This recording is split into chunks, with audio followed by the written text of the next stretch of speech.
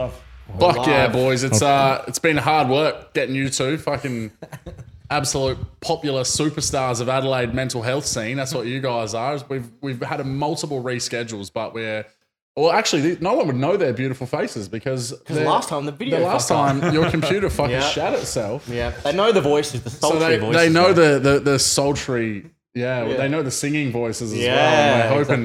We're hoping he's got a tune. I'm wearing the merch. I've worn it multiple times, but we are very, very fucking excited to be able to have a secondary chat with the boys from the Next Step Australia. It is my absolute pleasure to welcome back Simo and Richie. Please, thanks for coming on, boys. Yeah, thanks for coming on, boys. Boys, thank you so much for having us. Here we are. And yes, we finally made it down here to beautiful, sunny Mawson Lakes. Sunny Mawson Lakes. Literally went into the pub and asked if I'm in the pub. If I'm in the right place. Yeah, that's fucking great. 3-pack lunches, 5 bottles of water and a tank of gas later, we're here. So I thought you guys were Barker, but you're Moana. Beautiful area, man. Even further, Aldinga. Well, I was in Aldinga, but now I live in Modbury, so I've got no excuse for not turning up. I'm original South boy, though. Welcome to the hood, by the way. So, I mean, Modbury's not too hood, but it's still hood. Yeah, it's a little bit hood. And there's still graph on most buildings. Yeah. I'm across less used needles. Yeah. I'm across from the Clovey, so it gets a little bit rowdy. Okay, so that's pretty hood in there. That's pretty hood up there. Yeah. So did you buy a house there or something? Or? Nah, moved in with my my partner's brother. So yeah, it's an enjoyable time at the moment. Wow. Are you guys like building or something? Is that why? Just saving for a house. Just want to finally get ahead.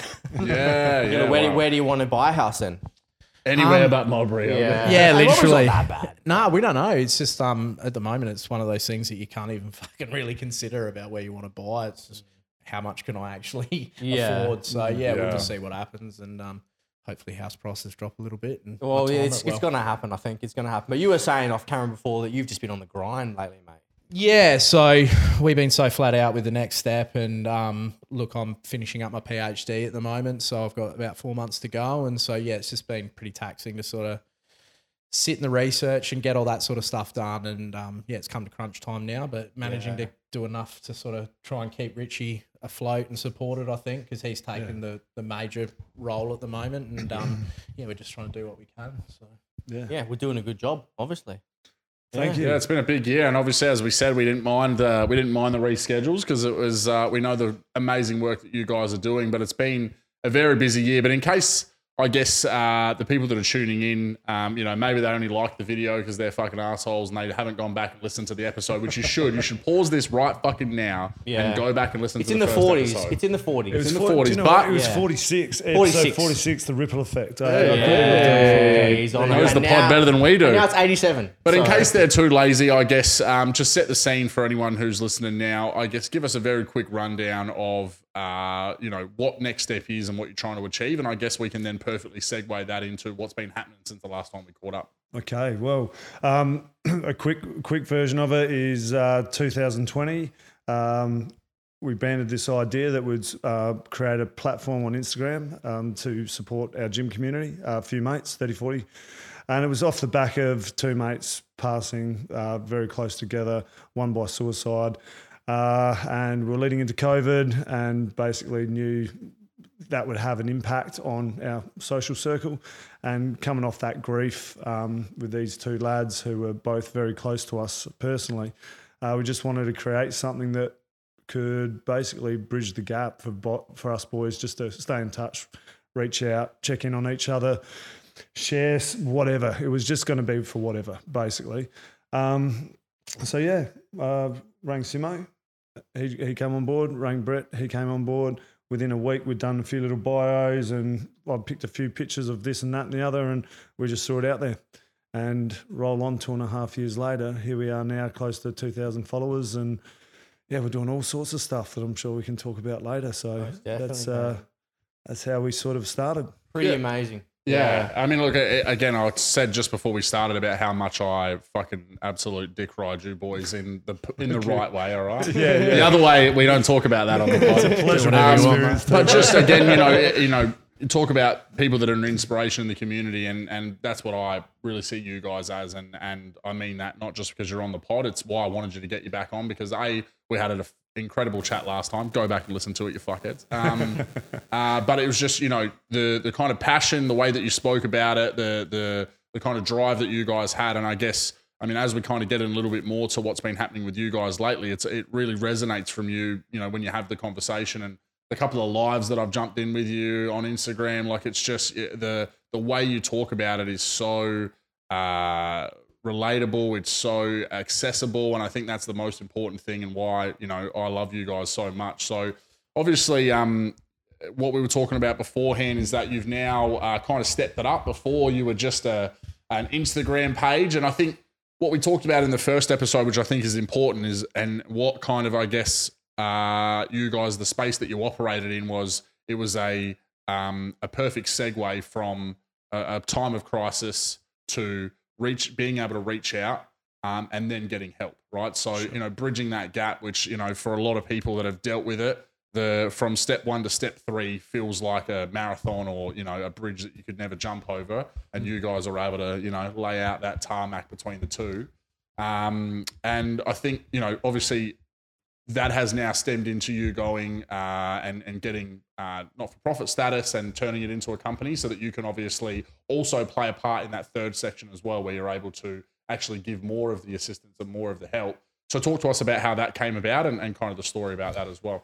I just want to pause there, because I think part of what we're trying to do as well is we're very aware that as we grow and get bigger, there's that utility as well. And probably some of the research and what we're finding out as well is us not just being in this crisis space, but also being further upstream as well. There's a lot of movement that's starting to happen in going, look, we see it in healthcare systems and stuff all the time, this crisis. And while we still want to sit in that space and try and, help people get into the services, and we see the utility in that, we also go, shit. And look, it's really becoming apparent in some of my research as well that we still haven't broken down a lot of stigma. There's not a lot of, it's becoming more of a commentary around mental health in the community, and it's there, but it's still a long way off. Like I fucking froth at the moment because, I got connections with Movember and that sort of stuff, and it's so epic to see that getting shared, but there's still so much work to do in that space. Still been tiptoeing, hey? Almost. Shit, yeah, fucking oath. Right. It's still and particularly this is why we're focused on men's health and men's mental health, is there's still I think people are comfortable to sort of talk or listen about it, but actually coming out and going, oh, fucking dude, I got mental health challenges that I need to work through, or I need to go get some help, and all those sorts of things. It's still not normal for a lot of people. It's not comfortable, yeah. And if I can share a part off the back of that, only a couple of weeks ago, I did a talk on behalf of the Next Step to Marceline's College, which is, a group of year 11 and year 12s. And off the back of that, we give our presentation and, what we do in that space. And it's interesting to see that even the young kids, and this is what we're trying to educate, is they still find it really hard and difficult to ask the question because they're really afraid of the response. And I think that goes for any demographic really, and that's what we're about. It's about in that, I guess what we're talking about is that preventative stage. How do we clue up and skill up people so that they've got the confidence to ask that question if someone's struggling, or, hey, you okay? But if the response comes back to, you know what, no, I'm not doing okay, then what to do next? Yeah. What's the next step? So should we do that again through this whole... No, absolutely. Yeah. We'll see when we can jam in. So I guess in a way, sort of what I'm trying to say here is, it's about, for us, or for me especially, it's about giving confidence to the people there sitting next to anyone, to not be afraid of asking, but then if the response comes back, then what to do thereafter. Yeah. And it's pretty simple the way we try to frame it. And I think that's a big part for us is we still want to be that touch point, and we think that we've got utility in terms of us being able to give some contextual support to somebody that's going through that process and to streamline and chuck some DMs back and give them some guidance, and that's what we do as well. We've got a web page that's set up now too, so that there's information there about where to go and events and things like that. But it's also about how do we actually get this really to go out into the community and impact things, and how do we spread the message? You talk about what was it? Name of the last episode, the ripple effect, 46. Yeah. fucking go back and listen to it. But what, you talk about ripple effect and you're like, shit, I think we've sat down as a group as well and gone, shit, how do we get this to permeate society? How the hell do we get this out there so that fucking, if I'm struggling and I'm a member of a footy club, there's somebody there that I can go have a chat with and or they're going to fucking pick something that's, old mate's not right. Something's wrong. He's fucking, mate, why is he smoking cones in his car before footy practice? That's bullshit. That's not his normal behaviour. I'm going to go ask him, are you fucking all right, dude? Yeah. 100%. Like you were saying, obviously there's a lot of people that are like, I want to help my boy out or help my girl out because like they're struggling right now, but they don't know how to. So they go, hey, they reach out and go, oh, is everything okay? And the person comes back and goes, hey, look, nah, I'm not okay. And if they're sitting there going, oh, I don't really know what to do, that will then put stress on them as well. That's right. Yeah, 100%.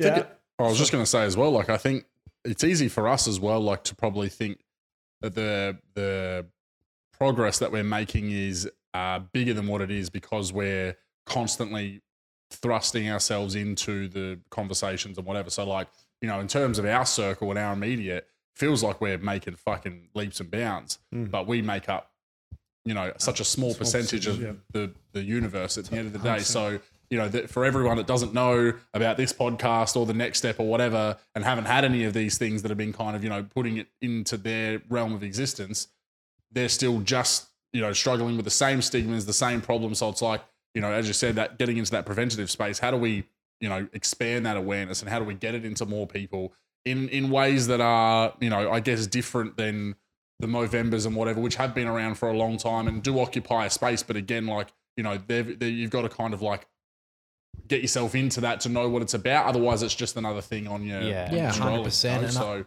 I think there's a more practical component here as well in terms of like Movember do great work and they fund research and they do fund a lot of good things, but there's a real fucking process of here our money goes back into the community directly. Like we're looking at going, right, how do we upskill community members? How do we train? How do we create awareness in our community? We're not, running around and, my PhD is funded by a charity as well, but it's kind of it floats around in oblivion.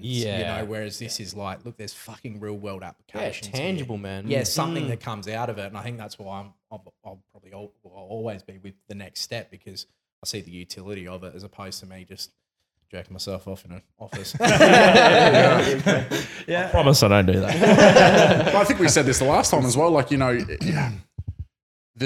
because of even the stigma that surrounds getting psychological help or whatever as well, like, and you are not when someone goes, oh, this is a man, doing his PhD, the way you talk, especially when the cameras are off or whatever, but you need more of that. Yeah. You want people that are like, oh my, this feels like I'm talking to my mate at the footy club, at the pub or whatever. Relatable people, not people wearing suits and ties. That's the exact path I was going to go down because, and look, I'm not knocking anything. Well, Simo and I are having a chat before we came here. And, it doesn't matter who is doing this or who is promoting awareness around this topic. We're all actually doing the same thing, which is great. But I guess in a roundabout way, it's then who you connect with, resonate with, or who you want to align with. But I think for me personally, when I'm on social media accounts and seeing all this stuff happening out in the community, and this is no offense to anyone because there's age demographics across everywhere, right? But I'm seeing a lot of 50, 60, maybe even getting close to 70-year-olds who giving back, which is fantastic. Don't knock that for a second. Definitely progress, because everyone has their part to play. But I look at that and go, how's that 60-year-old man or 60-year-old woman connecting with the 17-year-old bloke before training footy, smoking cones in the car? It's not. Yeah. It's not going to. So this is where I guess my advocacy comes around is where it's like we need to tackle mental health amongst our community, but at a peer level. Do you know what I mean? So if we can be training or getting like-minded individuals skilled up to a point that they can help within their demographic, then job done. That's how we're going to save lives. Yeah. The 6-year-old gentleman who's got all the qualifications and all that has unfortunately probably lost touch with the younger generation. He might get a few valid points across, but the young bloke's not going to sit there going, what the fuck was that old boy talking about? Yeah.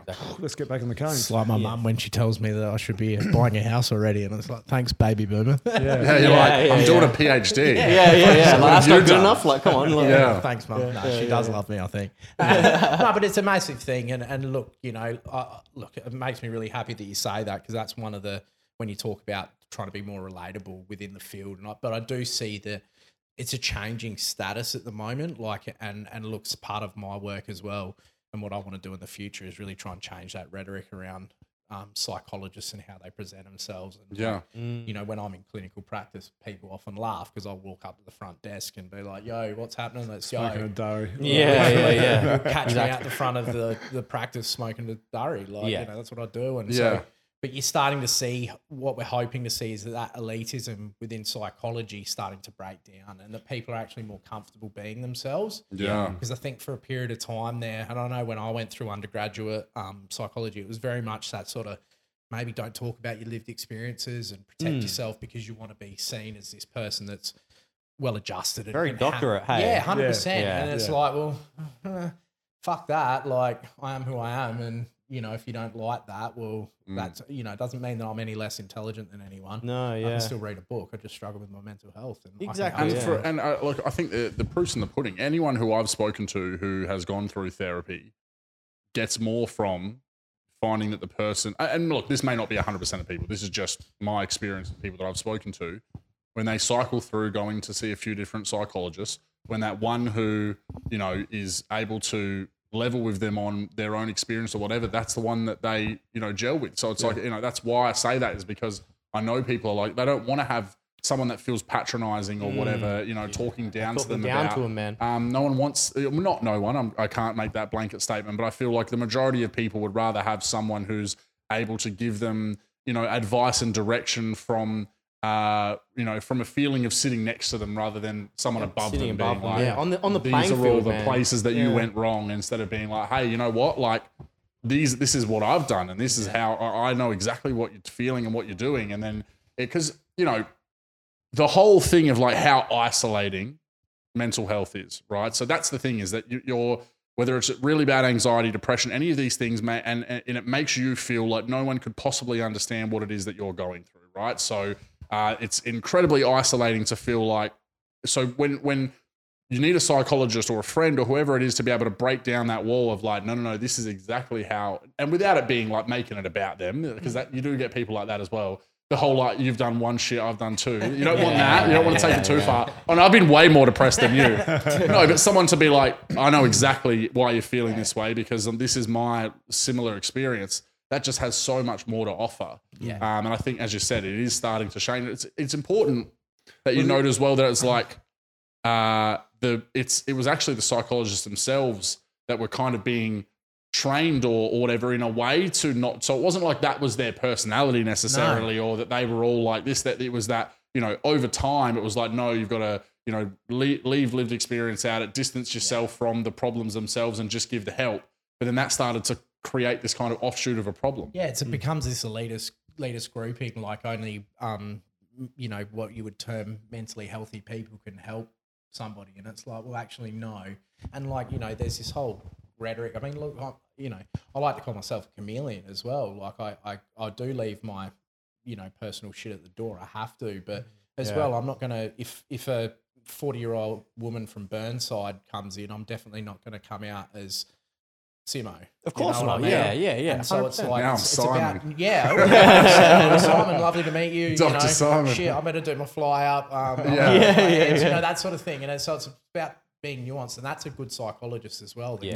And you are trained that, and that's what's so funny about it is you're trained as well to, you know, self-disclosure and things like that. It can be a very, very fucking powerful tool, but it's about sharing it at the right time and being able to pick that from your person. Like somebody might come in and be like, I want to hear about your fucking shit, bro. And so it's like, well, I'm not going to share it. Well, effectively what we're talking about, right, is normalisation, all right? So when we start forming normalisation, we make people realise that oh, shit, I'm not alone. Someone else is experiencing the exact same thing. So we're watering it down to say, do you know what, mate? We've all been there, so to speak, in a roundabout way. And you build that empathy straight away. Oh, wow, someone's actually understanding me from a lived experience point of view, but then clinical background as well. So when we start building normalisation around a topic through whatever it might be, lived experiences, you get someone on side straight away. You're halfway there. Yeah, It's so 100%. funny as well, though, because like, and I get this all the time. This is like, I don't like to tell people what I do for a job because you never get left alone. Yeah. It's the same as physios and stuff. I'm sure. Oh, I've got this shoulder injury. It's Yeah. fuck off, mate. No, but I'm just at the pub, like, yeah, please. I'm trying to train. Leave me alone. But it's funny because people will always come up to you and they'll be like, I'll be like, oh, you should go see someone for that. Oh, nah, they couldn't deal with what I've dealt with. And I'm like, mate, I've heard it all. I've seen it all. Like, you know, and I haven't been practicing for that long. Like, your experiences are unique to you, but trust me, like, there's somebody out there that's been through a pretty similar experience. You'll be Stop feeling like someone's going to judge you for saying things like, you know, and it's crazy. But in a roundabout way, when you're going through that therapeutic approach, right, in a roundabout way, you're going there for answers, aren't we? Yeah. We're going there to find out why we're feeling the way we are or whatever.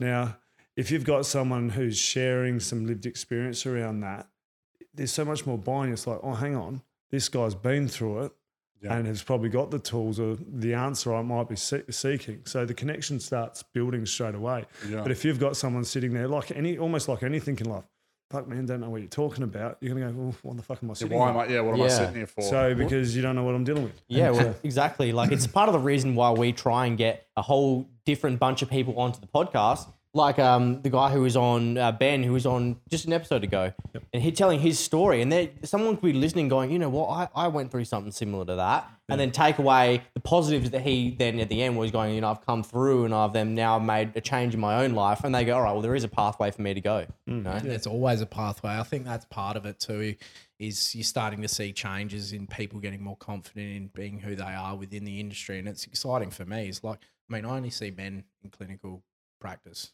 Because I am a man and I understand more of what it is. I really struggle having female clients because I'm sort of like, well, your experience is so unique to you, and I might be able to help you on a top echelon level, but then there's some things there that I'm never going to experience. Yeah, of course. I don't have. Well, I probably do have image issues. Let's be honest. I spent half my life at the gym, but you know, not from that lack of self-confidence or anything like that. You know, and so it's funny that you say that as well, because like me personally, like going through what I've gone through with like exes and even my partner now, I'm like, give me fucking girls. Like I've got them figured out, and like where, you know, as we're like probably my mates, I don't know, not as much as I haven't dealt with as much like in my mates as I have like, you know, my partners. It's just crazy how it's like that's the experience I have to draw from, is like what I've seen them go through and 100%. and the ways that they were able to overcome challenges themselves. And my partner would say this, like, I'm a terrible support for her.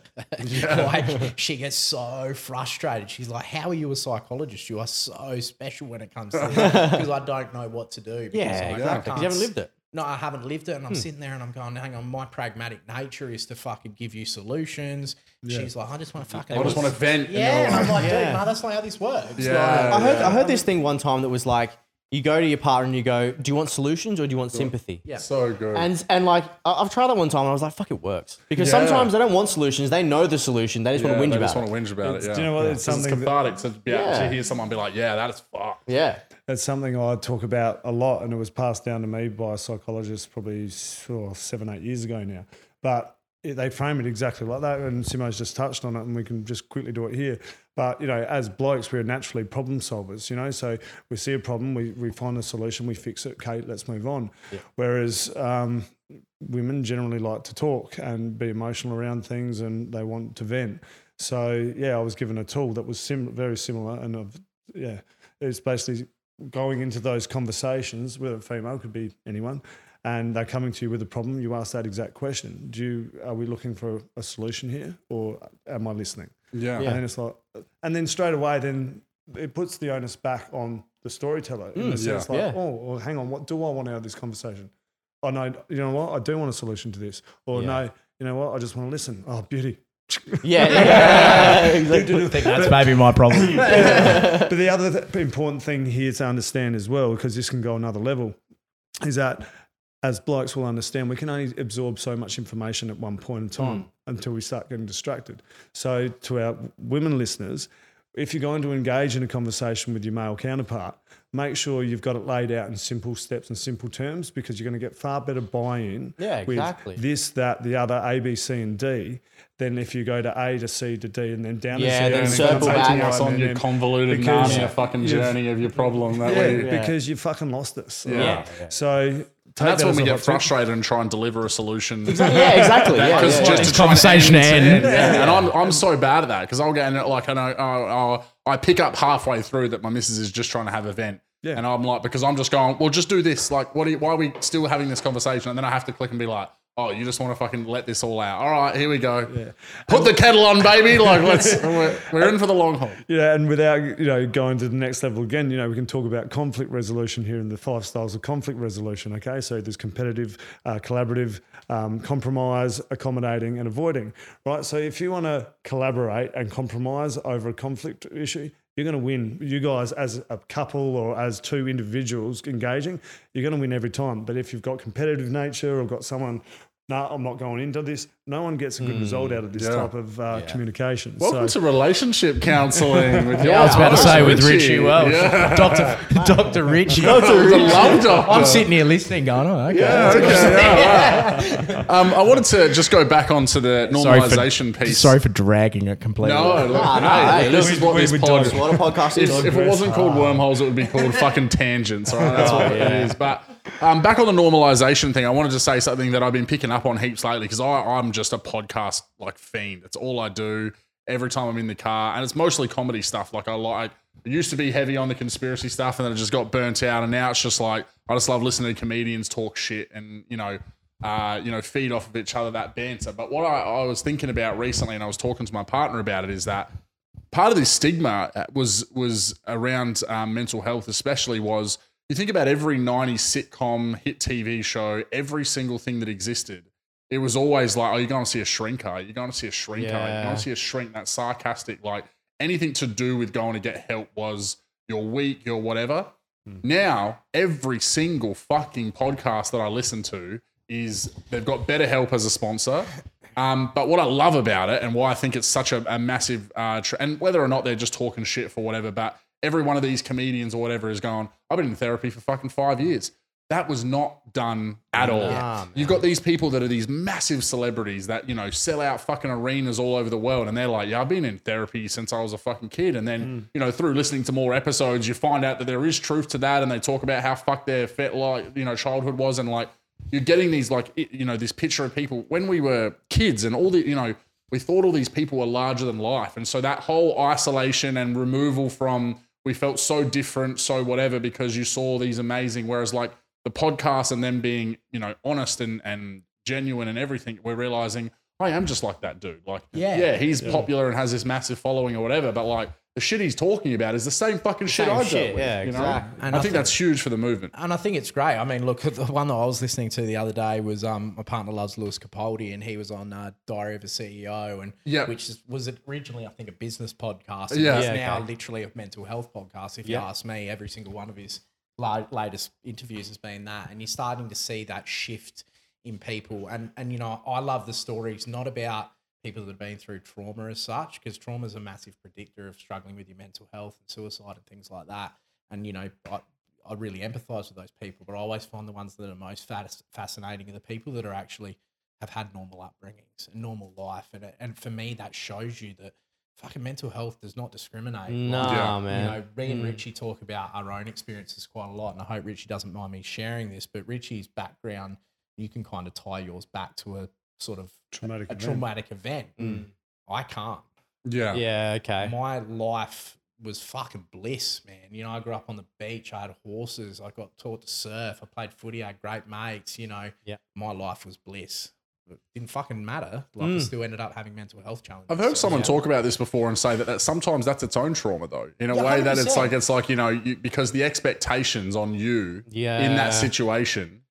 Yeah. And that you are like, that's either bestowed upon you from a personal level or by those around you, because it's like, look, you've been given everything. How come you're not fucking smashing it? Your mum going, how come you haven't built a house yet? That becomes its own trauma. Exactly. Sure. And I was a really talented footballer, and that was a lot of self-expectation put on me. It's like, why didn't I make it? And that was a traumatic period for me. That was my perception of it. But this is the whole thing that I think that's starting to break down these whole stereotypes around mental health is a weakness, or, I'm strange because I experience these sorts of thoughts. It's like, fuck me, man. It comes from a gamut of human experiences, whether it's trauma from childhood, sexual abuse, family breakups or a perfect childhood that eventuates that you put so many self expectations on yourself that you see yourself as a failure. Or, or even as such, it can be genetic as well. I mean, it can actually, mental health is in genes. So it can be passed from generation to generation as well. So, I mean, this is why it's so tricky, right? And it's an individual approach between everything. Yes, we've got plans and structures in place that help us, sort of look at it, in almost a holistic point of view now, but, there's not one script or there's not one size fits all for everyone. And I think that's why it's so important to I'm a big believer in getting to understand your whys, Like if we can start understanding about ourselves and where the mental health may be stemming from initially, it gives us a far better approach at trying to work through it and getting on top of it. And then, as I like to say, flipping it on ourselves to make it into a strength or a superpower as such. Yeah, and it's also like not just, the actual bring up of the child or whatever, but it could also be like processed food that is causing problems, and then, sugar in all your drinks and like actual physical problems like that cause it. It's multifactorial. So I've got this massive thing. Like I'm lactose intolerant. Well, probably not, but I get the shits. When you don't like it. Yeah. My body doesn't seem to like it too much. I've tried to push through it for the next generation, but it hasn't worked. But like, you tie some things back to, like if I have a bad day where like I've eaten out of what my normal. Mate, I'm fucking dog shit the next day. My head's cloudy, my mental health's worse. There's a whole bunch of stuff that the weather, man, is a massive component of it. Like, it's been really interesting. I've had a lot of people reach out lately because there's been such steep fluctuations. It's gone up. It's hot 1 minute, it's cold the next. Mate, that fucks with people. The whole seasonal depression thing, basically, isn't it? Well, it's seasonal affective disorder. So it comes into winter, and you generally get more depressed. And it's you've got to look at everything to come into play. And I think it's probably important to just highlight here too. Like, I think a lot of people potentially see mental health as like we're cruising along on this normal plane and then suddenly it's like a cliff edge, like bang, it just hits us straight away. But generally, if you look back, some of these things what we just talked about might be actually building up, small amounts over a long period of time. Absolutely. So we're just slowly chipping away to the point we don't actually know what's going on until we get to a point we're going, hang on, something's fucking not right.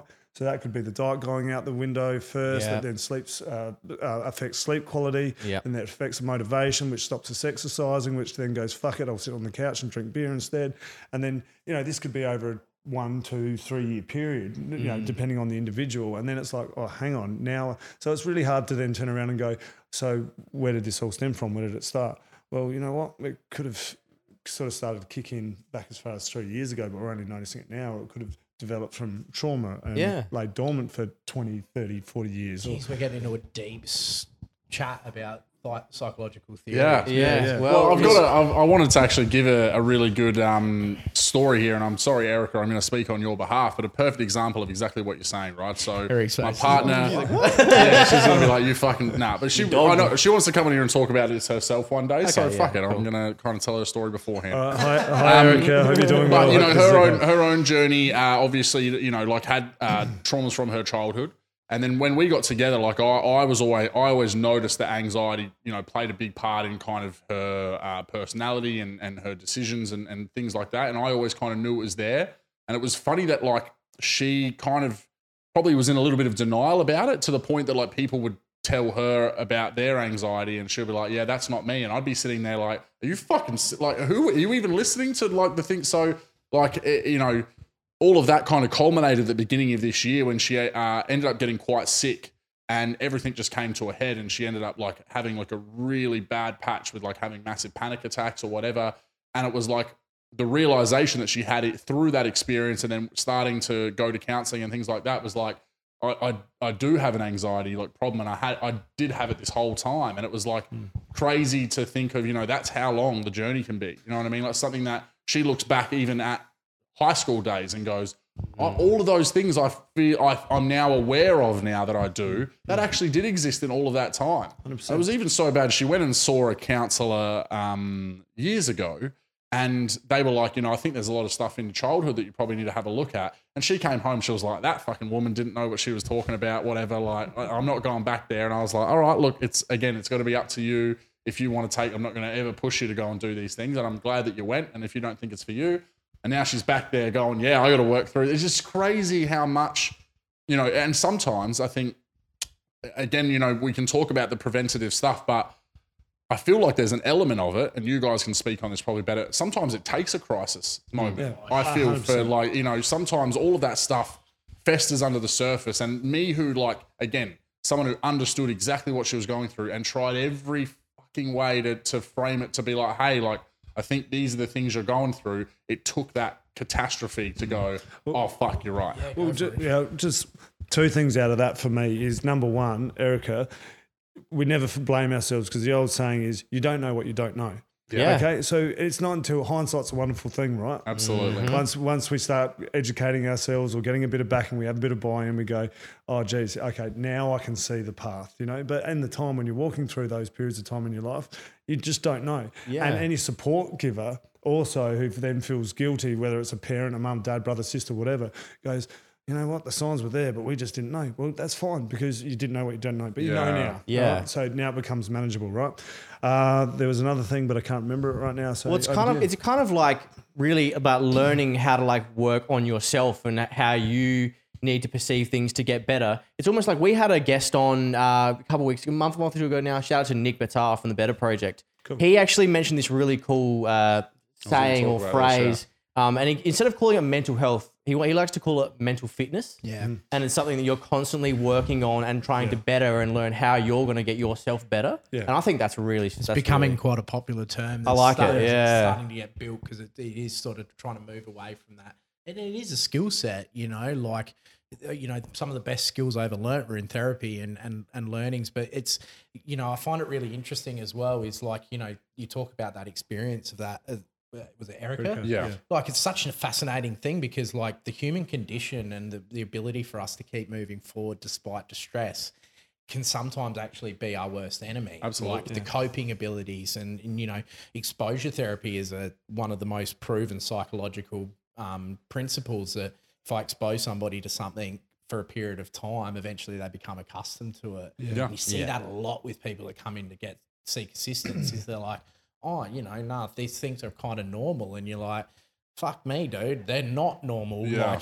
But you've considered them normal. Absolutely. Well, there's a there's a part there of not wanting to accept as well, because now we accept that there's a problem. Yes. And now we've got to do some work as well. Yeah. But then by accepting that there's a problem makes us indifferent, and then can feel isolating as well, because we don't want to be labelled like that. Exactly, Right? yeah. So it's a hard struggle at times too, because you don't want to go around and be going, oh, so I've got anxiety, or so Absolutely, look, hi, my name's Erica, hi, my name's Richie, I've got depression. Yeah. Hi, I've been just diagnosed with autism. Yeah, I mean, yeah. especially for a young person, that's just going to open up fucking bullies come get Exactly, me. man. Do you know what Yeah. I mean? But that's- so there's a very fine line here. But look, I mean, taking that part, we'll strip that away. It's so important to address these things and not feel that way. Yeah. Yeah, Because man. when we become trapped inside of our own heads, right? Worst Yeah. place to be. 100%, man. And that feeling of Get fucked, I love it up here. but that feeling of isolation, loneliness, then let's bring in Yeah. self-worth and self-worthlessness, and all these other factors that start then contributing. Yeah. We're on a downward spiral before we know. So 100%, man. it's And about- feeling like a burden to your friends. Even though, there's been many times that I've felt like that, and I've said to him, hey, this is how I'm feeling. And he goes, I can't believe you went so long without saying telling me. anything. Yeah. And this is the big thing is so much of my research is around suicide outcomes and, feeling like a burden, perceived burdensomeness. And, these are, not weakness, worthlessness, entrapment. These are all perceived constructs that people have prior to taking their lives. And then when you talk to the family members, they're like, I can't believe they saw things this way. And it's so interesting because that is a cognitive creation. That is your perception that you've created. And fundamentally, it's wrong. Yeah. Because you see that evidence and then, why did that person take their life? And it's like, well, they perceive that that's how they felt. And so such a fascinating, the human brain is, we don't know enough about it yet to be honest. we still don't. We've touched the surface and that's an exciting part about psychology as well. Yeah. And on the flip side of that, if you have friends and good friends that understand your characteristics or whatever the thing may be, if you're starting to present seriously, then they're going to be the ones to say, hey, bro, are you okay? Or, Yeah. aren't they? Yeah. Right? And, this is the prime opportunity where if we've got to understand as individuals, if external people are noticing those changes in us, we need to probably listen to that and go, hang on, now my perception, the way people are seeing me, my actions are now being noticed. Well, and we're already feeling it within inside of us. And now externally it's presenting. It's That's like, when you know it's it's now time to start addressing it for sure. No, It's so important what you said as well about the, that when people don't want to have be labelled or whatever that thing, and that's been a fear for a lot of people. And I think what's so important is that as this movement, progresses, that's going to get easier because people aren't going to be afraid of that label or afraid of that thing. And you can already start to, and it's probably part of what helped Erica is that for so long in the past, that would have been the scariest thing was, to have a problem. Whereas now, and especially when she was confronted with it, she was like, no, the scariest thing is what I'm fucking dealing with right now. I don't care what I'm fucking labeled with. I want to work through this and get the help. And again, where it takes that massive thing to go through to be like, that's not as scary as the panic attack that I was having last night or this feeling that I've got intrinsically at the moment. That's now scary. And I don't want to have that again. So tell me what I've got to do. Tell me fucking what's wrong with me and let's do the work. I think getting to that point might hopefully be easier. And if we can try and find a way to not have people have fucking rock bottom to get there, that, start doing that work, picking up on those signs earlier. So say when she went to that first counsellor and they said, hey, I think it's these things, maybe that is the start of her turning point then when she goes, oh yeah, fuck. Instead of it taking another 3 years and a huge crash in her mental health to get there, I think if we can start people wanting to accept or as you said, the mental fitness thing is so important because when you say mental health, well, what do you do to fix health? You treat it. So it's like more of like a treatment basis thing. Whereas when you think about fitness, it's like, just do it. Like, just do it. If like that's doing this, yeah, right? that's right. If it's journaling, if it's doing there, mate. if it's journaling, if it's your like thinking about the impact of your diet on your like mental health and being conscious of all of those things as being a part of your mental fitness. Yeah. The push towards that is going to make such a big difference. Well, now we're talking about well-being and self-awareness, right? Yeah. And I mean, this is where, it takes a bit of education on someone's behalf to help install some of these tools to give the person confidence to be able to, start, acting on these things within themselves. So like for me, a big thing is becoming self-aware. Why am I feeling like this? Or just being aware of your body and what it's doing. So an example would be, say, me recently, the heart's starting to feel like I'm not having a heart attack, but I'm getting tight in the chest. I'm cramping. I'm starting to sweat. I'm starting to get, muscle tremors. My thinking's not clear. Hang on. I'm under duress. I'm under absolute distress right now and something needs to be done. Okay. So, I could, or anyone could just go, oh no, she'll be right. Classic old school remedy. But it's then going, well, hang on. I'm self-aware that these things are happening internally. There's obviously, I know I'm under stress and all these things are happening. So what do I need to do? And, my diet's been out. Well, first of all, get off to the doctor or consult your professional straight away if you're getting to that crisis point. Yeah. But in the meantime, and it's something I talk about with the apprentices a lot too, right? So let's say we've gone through the whole process. I don't know if we need to go over it, but let's say we've had the chat with the boys from the Next Step and we've taken their advice and we've got off to the GP. We've booked a double appointment. We've done our mental health assessment. We've got on a mental health care plan. The Next Step boys have been good enough to provide a referral to a psychologist that they might think they're going to get that therapeutic alliance straight away. Cool. Right. We're booked in for a session. We sit there, we pour our heart out for an hour. Right. Time's up. Cool. No worries. What do I do to a next appointment? Yeah. Okay. So this is where the mental fitness, the well-being and the self-awareness has to come into play. We need to process what our professionals just told us. Like we're breaking that down and looking at strategies on how to better cope in the situation we are.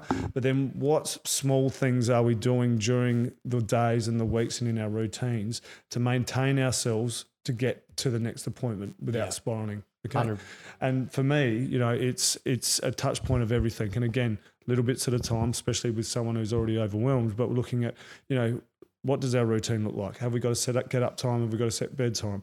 What does our diet and nutrition look like? Because, you know, having a good diet, believe it or not, does fuel the body, fuels the mind, right? Oh, makes Yeah. What's our sleep quality look like? Well, that partially could even be helped with a better bedtime routine. We're retraining the brain to say it's lights out at 10 o'clock no matter what. Yeah. Not 9 or 10 or 12 or 11 or whenever the fuck I feel Yeah, like. not scrolling TikTok for 2.5 hours. Exactly. Yeah, Getting yeah, off social media at least an hour before, the blue light interrupting our melatonin processes, you know, and keeping a structured routine so the body and the brain actually is going, oh shit, he's getting ready for bed. Okay, I need Not to- doing podcasts at 9 o'clock at night. not doing When you, live, when you live 4.5 fucking decades away. I've still got 45 minutes and I'm taking a shit brushing my teeth.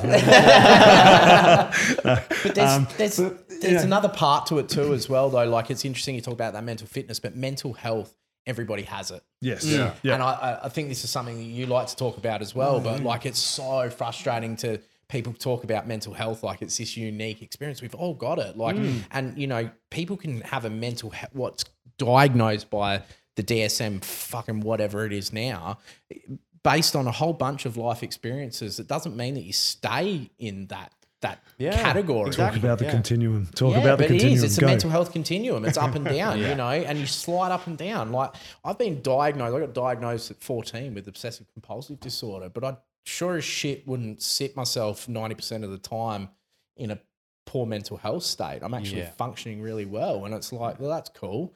But somebody that's got no diagnosis can also be struggling just shit, and it can be based on a whole bunch of stuff. Well, and as a perfect example, the four bodies sitting around this table, we all woke up this morning with a different mental health experience, right? You know, some of us probably woke up feeling like this is the best fucking day ever. Some of us may have woken up going, fuck, another day, I can't be fucked, right? That doesn't necessarily mean a mental health condition's in play. It just means that's how we're feeling at the time. That's what our mental fitness is telling us. I'm feeling good today, I'm feeling bad today, right? So, and this is what Simo's talking about. You know, if we look at good down one end, bad down the other end, we've got a continuum where we're constantly sliding up and down, hourly, minutely, daily, depending on interactions and conversations. If someone's pissed us off, whether someone's provided some validation and made us feel good, whatever, we're doing that all day. All right, now we'll go pick up a mental health condition or difficulty and chuck it in there. So let's throw, you know, depression or anxiety, PTSD, BPD, whatever. Let's throw something in there. Now that is starting to look a little bit different. All right. We might be sliding down the scale in far further extremes. We might have this depression condition, but we're presenting really good all the time. Yeah. But no one would know. Exactly. Yeah, Do you know because what I mean? some people get really good at hiding it, don't they? Or someone could have It's the biggest skill in the world. I think Yeah. anybody with a mental health 100. Yeah, we can That's talk so about the skilled faces, about and I think that's an important thing to talk about, the different faces of mental health. But you know, so that's another perfect example there. We're I guess we're stigmatized, and we think that depression is this really sad, down and out type of thing. And to a degree, yes, it is. But there are genuine people out there that when they're running on their highs, they're the happiest, most go-lucky, presenting smiles and all that, and you would never know. Yeah. All right. But then at home later that night, they're down this end of the scale in a severe Yeah, the change lows are to- incredibly low. Yeah. to the tears and to the discomfort, and even to the point of suicidal ideation, or even maybe putting plans in place to take their life. You know, and then it can swing back the other way in an hour. Yeah. 100%, because they're carrying So- that weight with them even when they are presenting that they're joyful. That's You right. And just as a normal person can wake up with poor mental health on any given day. Yeah. I just feel shit, Yeah. and you're allowed to. It's fine. 100%. Yeah. But tomorrow you might, you know, be back to normal in your middle range, or you might be having a good day and you might be up here. So it's So I think that's the thing, is what we're trying to get across, and what the normalization component is trying to say is that it's like anybody can experience a mental health challenge. I don't even like to use the term condition anymore. Yeah, It's like a mental illness. It's funny because and fundamentally I illness. very rarely actually, even within clinical practice, diagnose people. I try to stay away from it because Yeah. I'm like, you know what? Like, you know, you've got behavior traits that may indicate this, and we might use it as a bit of framework to help you. But fuck me, like, it's not going to define who you are. No. And, Yeah. Because people think of an illness as like a, you know, and especially with mental illnesses, they're like, oh, that's me forever now kind of thing. And so they feel like it puts them in this box. Whereas if you go, look, I think that some of the signs that you're exerting, you know, sort of seem to align with this framework, as you said. And that's what we're going to use to try and, some of the tools that help people that are struggling with this are the things that we're going to use to help you with this. That just comes across so much differently to like, oh, cool. And then, there may be a point in time where we're only needing to use, we have to employ all of these things from this framework initially. Yeah. But then eventually we only need 2 steps of it because you're actually able to make that progress. And I think 100%. that's so much of it is like the understanding that I've been going through it with Erica now, when she went through that, everything has been like, I don't want to do this anymore. I'm like, but if you keep putting these things in place, it will get easier. Shit, yeah, and look, and therapy and working on yourself, like it's the hardest thing you ever do. Like it is fucking hard work. Yeah, Like wow. having to show up once a fortnight or whenever you can get in, it's like, fuck, I got to bare my soul again, or I got to Yeah. put the work in. But Yep. I think that's the whole thing is that it's like it fucking progressively does get better. You fight your way out of it, and sometimes like the biggest thing I see is that people fucking don't see the benefits because you're living it. And it's like, I think that's where social media and shit's so frustrating for me because, you get this whole happiness trap component of fucking everything's meant to be rainbows and sunshines. But it's like, mate, fucking remember what you were 2 weeks ago where you couldn't even get out of bed? Well, now you're managing to get your appointments or fucking, you got up and brushed your teeth today. Fuck yeah. That's That's having an that improvement. perspective, man. Fucking oath. And just to touch on that too, like I think Simo was talking about the cognitive behavioural therapies and restructuring paths in our brains, I guess, to steer away or to improve our mental health or our mental fitness in ways that better suit us. And Brett actually shared a clip to a page. It's a video.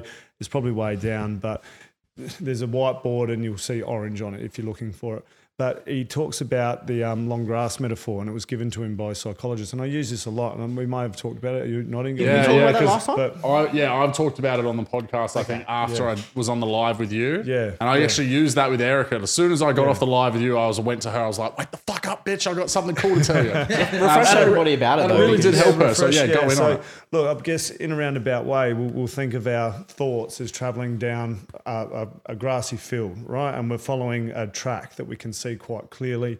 So anyone out there, close your eyes. We're in a nice grassy field, knee-length grass, and we're on. Now is a meditation. This guy's everything. Right?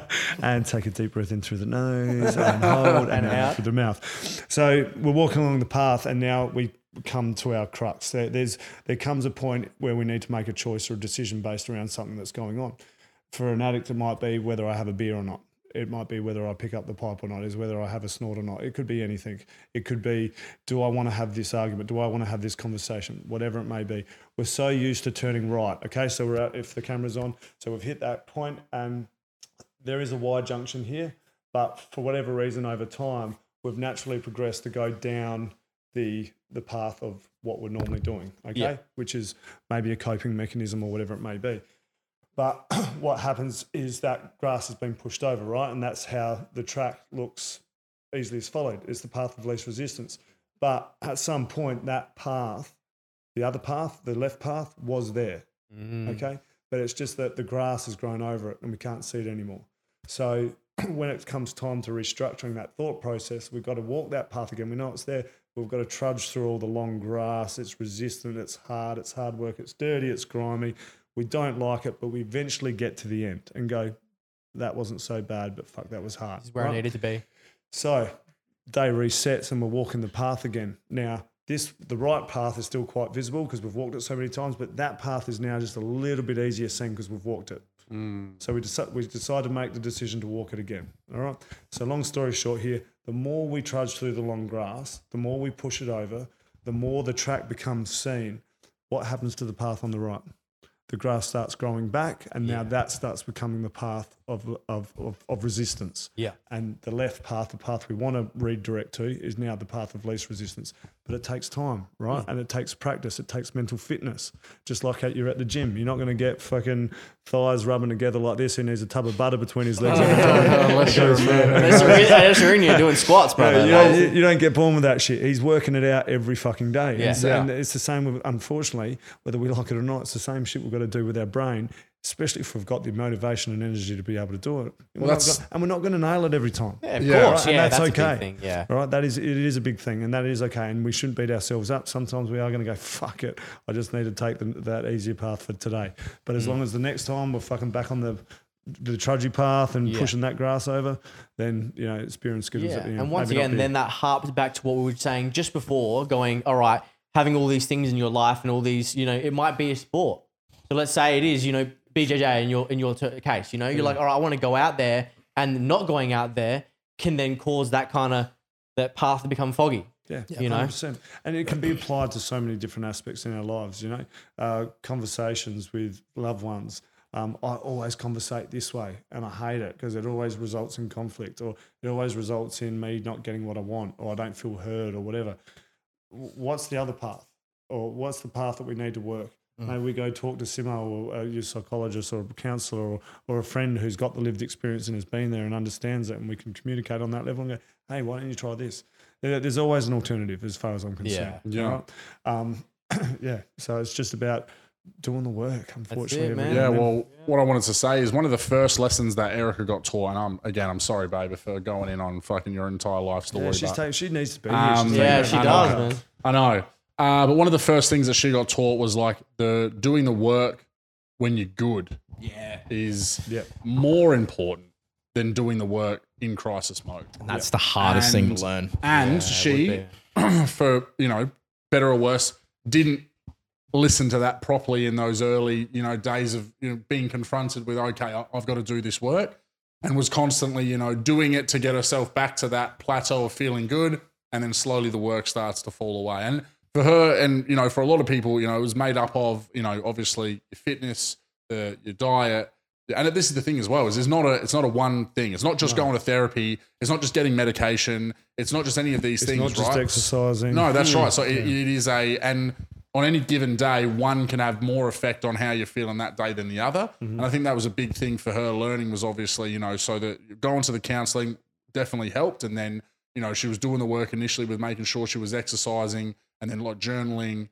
and meditating and things like that as well. But then, as she started to get better, the effort into those things started to drop off a bit. And then she'd have another, couple of bad days, and I'd be like, get back to the thing. And I said, and do it when you're feeling good, because that's when you can really, I feel personally, you can train your brain and rewire your brain better from that good level. Because that's when you really believe in the things that you're telling yourself. The hormones are right too, right? Because Yeah. you're feeling good for a reason. Yeah. And I always say, because I always explain to her, I'm like, you got to think of with anxiety especially, and hopefully people can get something from this. If you think of yourself as like the level of anxiety that you're carrying around, like on a sort of a scale, right? So, if you're sitting at a 7 or an 8 where she was for a big chunk of time, well, from a 7 or an 8 to panic attack is a fucking inch trigger. away. Yeah. Do you know what I mean? Yeah. So the work when you get down to a 7 and you're like, oh, I'm actually feeling better. But then that's when the work becomes so important to get yourself down to a 3. Because from 3 to a panic attack is fucking huge. And that's going to take something really, big to happen, or, for the work to fall away for a big chunk of time. Because if you can get yourself down to that 3 and then eventually again, down to a 1 or a 0, which is possible. And now she started to have that experience of like, oh yeah, I can really, do the work and get myself down there. And I'm like, you have to understand, like, so when she was feeling defeated, I'm like, but you were already you're walking around with a 7 out of 10, So of course 10 feels like it's fucking knocking on your door constantly every time you try to go to bed at night. I'm like, because you've got to make sure that you're doing that daily work when the 7 feels manageable, because you've just lived at a fucking 7 for most of your life. Get yourself down to a 1 and see how hard it feels to get back up to that level. But then when you are a 1, not stopping still. Because the continuum, you And end up... that's a big thing. Like, look, I fall into that. I'm terrible for it. Like, you'd think I'd be better as a psychologist knowing the benefits, but, I'm really shit at maintaining, going to see people. And it's like, fucking, sometimes you got to do. I mean, I'm lucky because I've got structures and routines that I've built over years, and I'm like, that helps me, and I know that I can cope with that and I'll get through. But yeah, fucking, you've just got to keep going. Like, it's so normalized over in the States. It's quite amusing. Like, going to see a shrink, as they like to call them over there, or a therapist, is fucking, everyone does it. Yeah. It's so much more normal. Here in Australia, saying you're going to see a psychologist is still something that's seen out of the ordinary. And it's like, mate, you can go, you know, I know Richie will talk about it probably, Yeah, I was but just going gonna for say. growth, you know, like Yeah. there's so much to learn. You know, I think some of them are my most exciting clients that I've seen is people that actually aren't in there because they're, you know, seeing me for a specific mental health challenge. They're actually just in there because they're like, dude, I want to be a better partner. I want to be better at work. I want to be a better sportsman, you know, fucking all those types of things. What you said before, sorry, just very quickly, then I'll let you go. What you said before actually struck a chord about the bloke that goes, or, you know, even girl, oh, they're not going to be ready for what I've. Yeah. That actually gave me like a physical ill feeling because I've heard that from my own family members and whatever that I've tried to suggest, like, you know, maybe you should go and talk through these, you know, horrific and whatever things that you've gone through. Oh, they won't. And I'm like, that really struck a chord because that must exist so much that people, again, just. I would almost reframe that and go, well, go tell them and freak them the fuck Yeah, out. that's and see right, what yeah, happens, you know? Trust me, Make it we a want challenge. to. We want to hear. That's the whole thing. Like, and you know, like there may be psychologists out there that haven't heard that unique component of it. But man, I've sat in with some people that have had some alternative sort of thought processes, but it's not that unique. You know, like out of the ordinary is like, you know, I can guarantee you're not Jeffrey Dahmer. Like, you know, that's right, yeah. It's all good. And if you are, go and get some help for it, you know, like, and that's what's so strange. It's like, that's what we're here for. And you know, psychologists don't judge, man. Like, well, they shouldn't. And if they do, go fucking find another one that's That's decent. right, yeah. Yeah, with Erica, we'll go back just to remind. So Erica's down to a 1 and normalisation around getting off and keeping these routines. And I think it's really important even for me to share that, you know, I still go see a psychologist every 2 months, all right? Yeah. And it's just something I do as part of my routine. And there's a couple of reasons for it. The reason A being is that I just fucking like it. Yeah, All right. I don't necessarily go because there's anything wrong, so to speak. Richie just likes to talk about himself. If you couldn't tell. Lucky I got a good psychologist. He bumps my tires. No, no, he does. Actually, does the opposite sometimes. Put yourself back on the He ground. keeps mate. it real for you, bro. Yeah, he does. But look, I don't go there necessarily because there's anything going wrong in my life, so to speak. I'm at crisis point. I'm going because on the days when I'm good. You know, and then we can reframe around why things are going good and how do we do that more often and we stay down at that one level. But then, you know, for me also, I get a real kick out of growth mindset, you know, so I'm going there, you know, yeah, sure, we'll just see what comes up, you know, and I think addressing, you know, it's a big thing for me and Simo and I talk about it. You know, if we're doing these regular appointments in consistent fashion, we're on top of things, right? And then in a roundabout way, we're also creating that self-awareness. But when we can feel those little problems coming up, right, if we're not attending, those little problems start manifesting and then we start hitting crisis Yeah. point, okay? So for me personally, if I'm going every 2 months, I'm tackling those little things. Oh, shit, I didn't realise that was going to come up. Yeah. Okay, and then the question may be, well, how are you going to deal with that? Oh, well, I'll deal with that by X, Y, and Z. And you go, okay, that's really good, but did you think about plan B as well? Oh, right, yeah, that's a good one too. Yeah, I'll keep get that in the into back it of my head. before it grows out. 100%. So we're addressing them before, again, we're addressing things before anything reaches crisis point, and we're talking it out. We're almost like pre-setting the gameplay before grand final day. Yeah. And I'm Yeah. out there already kicking goals because I've done the practice. You know what I mean?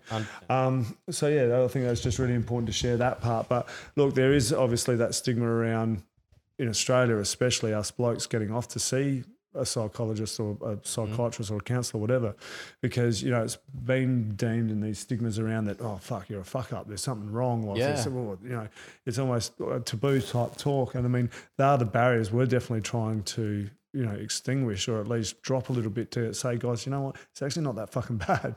Like, Yeah. we do it. And we're not, you know, well-rounded, fucking perfect fucking citizens. I'll Yeah. give you the hot tip. But my life was I'd hate weird. to know where I'd be at with my mental health if I didn't go see one. Exactly. Well, that's what I like about Next Step so much. The fact that it's literally, you're not these dudes in suits like we were saying before, and you're just real people, and it's just like an Instagram message away. You don't have to wait 2 months, and that's one of my favorite things about it. Yeah. Yeah. And look, there are fucking psychologists out there that, you know, down to earth, normal people that fucking, you know, like, I think that's the strange Talking thing. about yourself or Not me. I'm definitely not normal. But, you know, like, that's the whole thing is like, you'll find that person out there. And I still think there's that conception of like, you know, I might go out there and I might share something and they're going to, you know, commit me or something like that. I'm And it's weird like, or- no, it's, you know, It's we're a safe here. space. That's It's the a biggest really thing. safe space. Yeah. And I think we've got friends in the mental health space, and one of them, I'll mention his name. His name's Nathan Bolton. He's a keynote speaker who does a lot of work around Adelaide. And I really liked one of the part of his talk where he said, you know, he went through a team of psychologists, you know, maybe I think it was up to 5 or something. And he had this preconceived notion that he just hated them, you know, like they couldn't help him type thing. That almost that, oh, they won't understand what I'm going through, you know, that type And of he thing. had a unique experience. Okay. Yeah. So, I mean, we're only sharing probably a fraction of his story, of course, but you can check him out. But the psychologist he finally connected to, he basically sat down, he sort of says, and Nath, if you're listening, I hope it does this justice, but he sort of sits down with this, you know, real cocky Bravado, attitude, yeah. like, you know, sort of sitting back. You How know, are I'm you sure gonna if he fucking smoked, help he'd me? beef. Yeah, and he basically said exactly that. So what are you going to do for me, you know? And the psychologist, apparently a female, she just turned to him and goes, Nathan, this is not about me. This is about you. So what do you want from me? Yeah. And he was like, oh, fuck. Didn't have the answer. And she sort of then framed and said, well, you're obviously here for a reason. You got in the car, you drove here, you're now sitting in a chair. What do you want? And he'd never really been asked that question. And look, I think it is important, part of it, and that's where we come into play too. You know, we listen to what's going on, and then we'll sort of say, you know, not everyone needs to get off to see a psychologist, let's be honest, that contacts us. But every now and then it is, have you thought about, or this is the process, would you be keen to engage? Well, if you are, here's some options, you know, and then in a roundabout way, it's up to them. But it's really good, I think it's personally a really good thing to actually have an idea of what you need to, or what you're going in there to address. Yeah, Because for again, sure, we yeah. sort of touched on, I don't know if we were on air, but in a roundabout way, we're going in there for answers, right? Yeah. And that's why we're looking for people that understand our problems and we want to work through these things. Yeah. So if we've gone going in there knowing what we want to work on, the anxiety, the depression, the relationship, better communication, conflict resolution, whatever it might be, you know, we're going in there with a bit of a preconceived notion of, I want to get something out of this. Yeah. We're 100%. fucking paying the bill. Yeah. Let's get our money's worth. Yeah. Yeah. Do you know what I mean? exactly. So Yeah. that's where it's at, I think, for me. And I think that's probably a perfect segue into the question that I asked 50 minutes ago about the direction of Next Step now. Obviously, Yes. you mentioned, you know, the work that you guys are doing in the space. Let's talk about what's been happening since the last time we caught up. What is the direction now, and where are we heading, and what do we want to achieve? Yeah. So look, how long has it been? It's been over a year. Yeah, it's been Did you over a guys- year. I think. I reckon it Yeah. was. Wait, was it May- really a year ago? Yeah, it would have been. Wow. Yeah. I thought you were talking about the length 40 episodes. I was looking down there like, all right, it's been, 1 it's hour, been a 7 year. How minutes. long has it been since we've sat? Sorry, actually, there's my Really? It's poor been a No, it's been a year. year for sure. I reckon it was like Wow, maybe okay. July or something last Okay. year. Yeah. Well, we probably, not secretly, but we probably didn't even know what we were doing ourselves at that point. Look, I think it's really important to point out here, we've never really had an actual direction of where we perceive Next Step is going to be. Yeah. Do you know what I mean? Yeah. It was just set up for a few mates. That's where we Well, I nailed wanted to- that. July 21st. July There we 21st, there you go. So I do know something about the podcast. He does know They something. knew the name and episode number, but I and knew you the knew the fucking time. time. Well done, bro. 100%. So something that I've always been, I guess, proud of is that we've just let the page. Well, we call it a page because it was on Instagram, but we can call it a brand now or whatever you want to call it. But we've just let it grow organically. You know, we've never Yeah. tried to align with anyone. We've never tried to ride on anyone else's coattails. We've never sort of really seek support or advice from anything in a roundabout way. We've just gone, you know what? It will serve its purpose within its capacity, and that capacity also stems from how much time we as individuals can put into it. But then in around April 2021, a mate of mine, and we can touch on this. So he's anonymous, and I'm slowing that down because I really struggled to get that word out. before it. this. You still fucked him, bro. I didn't fuck it. No, I didn't. did. You said Anonymous. That's wrong. Is it? Anonymous. Anonymous. Say it again. And so it's an N and then an N. So anonymous. Anonymous. Yay! That's Love it, love it. And wrap up the pod, guys. He said it correctly. We're done. Right, so don't come to me for speech therapy. It's epic. I'm just going to say a mate outside, Mr. A, an external, yeah, Mr. Mr. A. A, yeah, I love that. I love that. So Mr. A found out what I was doing, or we were doing, with the page. Now, Mr. A was a good friend of mine from school. We'd known each other for a long time, but like any good friendships, over time life gets busy, and Yeah. we'd sort of not grown apart, but there was just a lack of communication, and we were mixing in different friend circles. Now, without going deep and heavy, but in a roundabout way, when I was younger, Mr. A had a significant role in saving my life. So when I was going through my worst point of depression and basically at the point of taking my life, he intervened. Now, go back 24 years ago, we understand that mental health wasn't really talked about, or as 19-year-olds, as a mate, how the fuck would he know how to intervene? All right? Yeah. Now, the reason why he knew how to intervene, because his uncle, his mother's brother, had taken his life by suicide. All right? So he was starting to notice traits in me, feeding that information back to his mum. His mum was then, I guess, diagnosing that, filling him with information and knowledge, and then taking that back. And, so in a roundabout way, I was being double played without even knowing it. Yeah. And then it got to a point that, they basically, my Mr. A intervened. And then the next morning, Mr. A's mum was on my doorstep, and that's where my help came from and got me through that time. Yeah. So he's very passionate about this as well. And then, next step was obviously around my passion from getting through my experience and helping others. So, both Simo and I always talk about, we've always helped people, friends, family, whatever, before next step was even, a thought. It's just something we did because of that lived experience approach. So Mr. A found out what we were doing, and he rings me and he goes, I love what you're doing. What are you doing with it? How can I get involved? I'm like, what do you mean? He goes, well, let's just sit down and have a meeting. Let's do something. I just think it's great what you're doing for the community. Okay, cool. So I rang Simo, rang Brett. We went and met with Mr. A. He's like, where's the direction for this? Where are you going?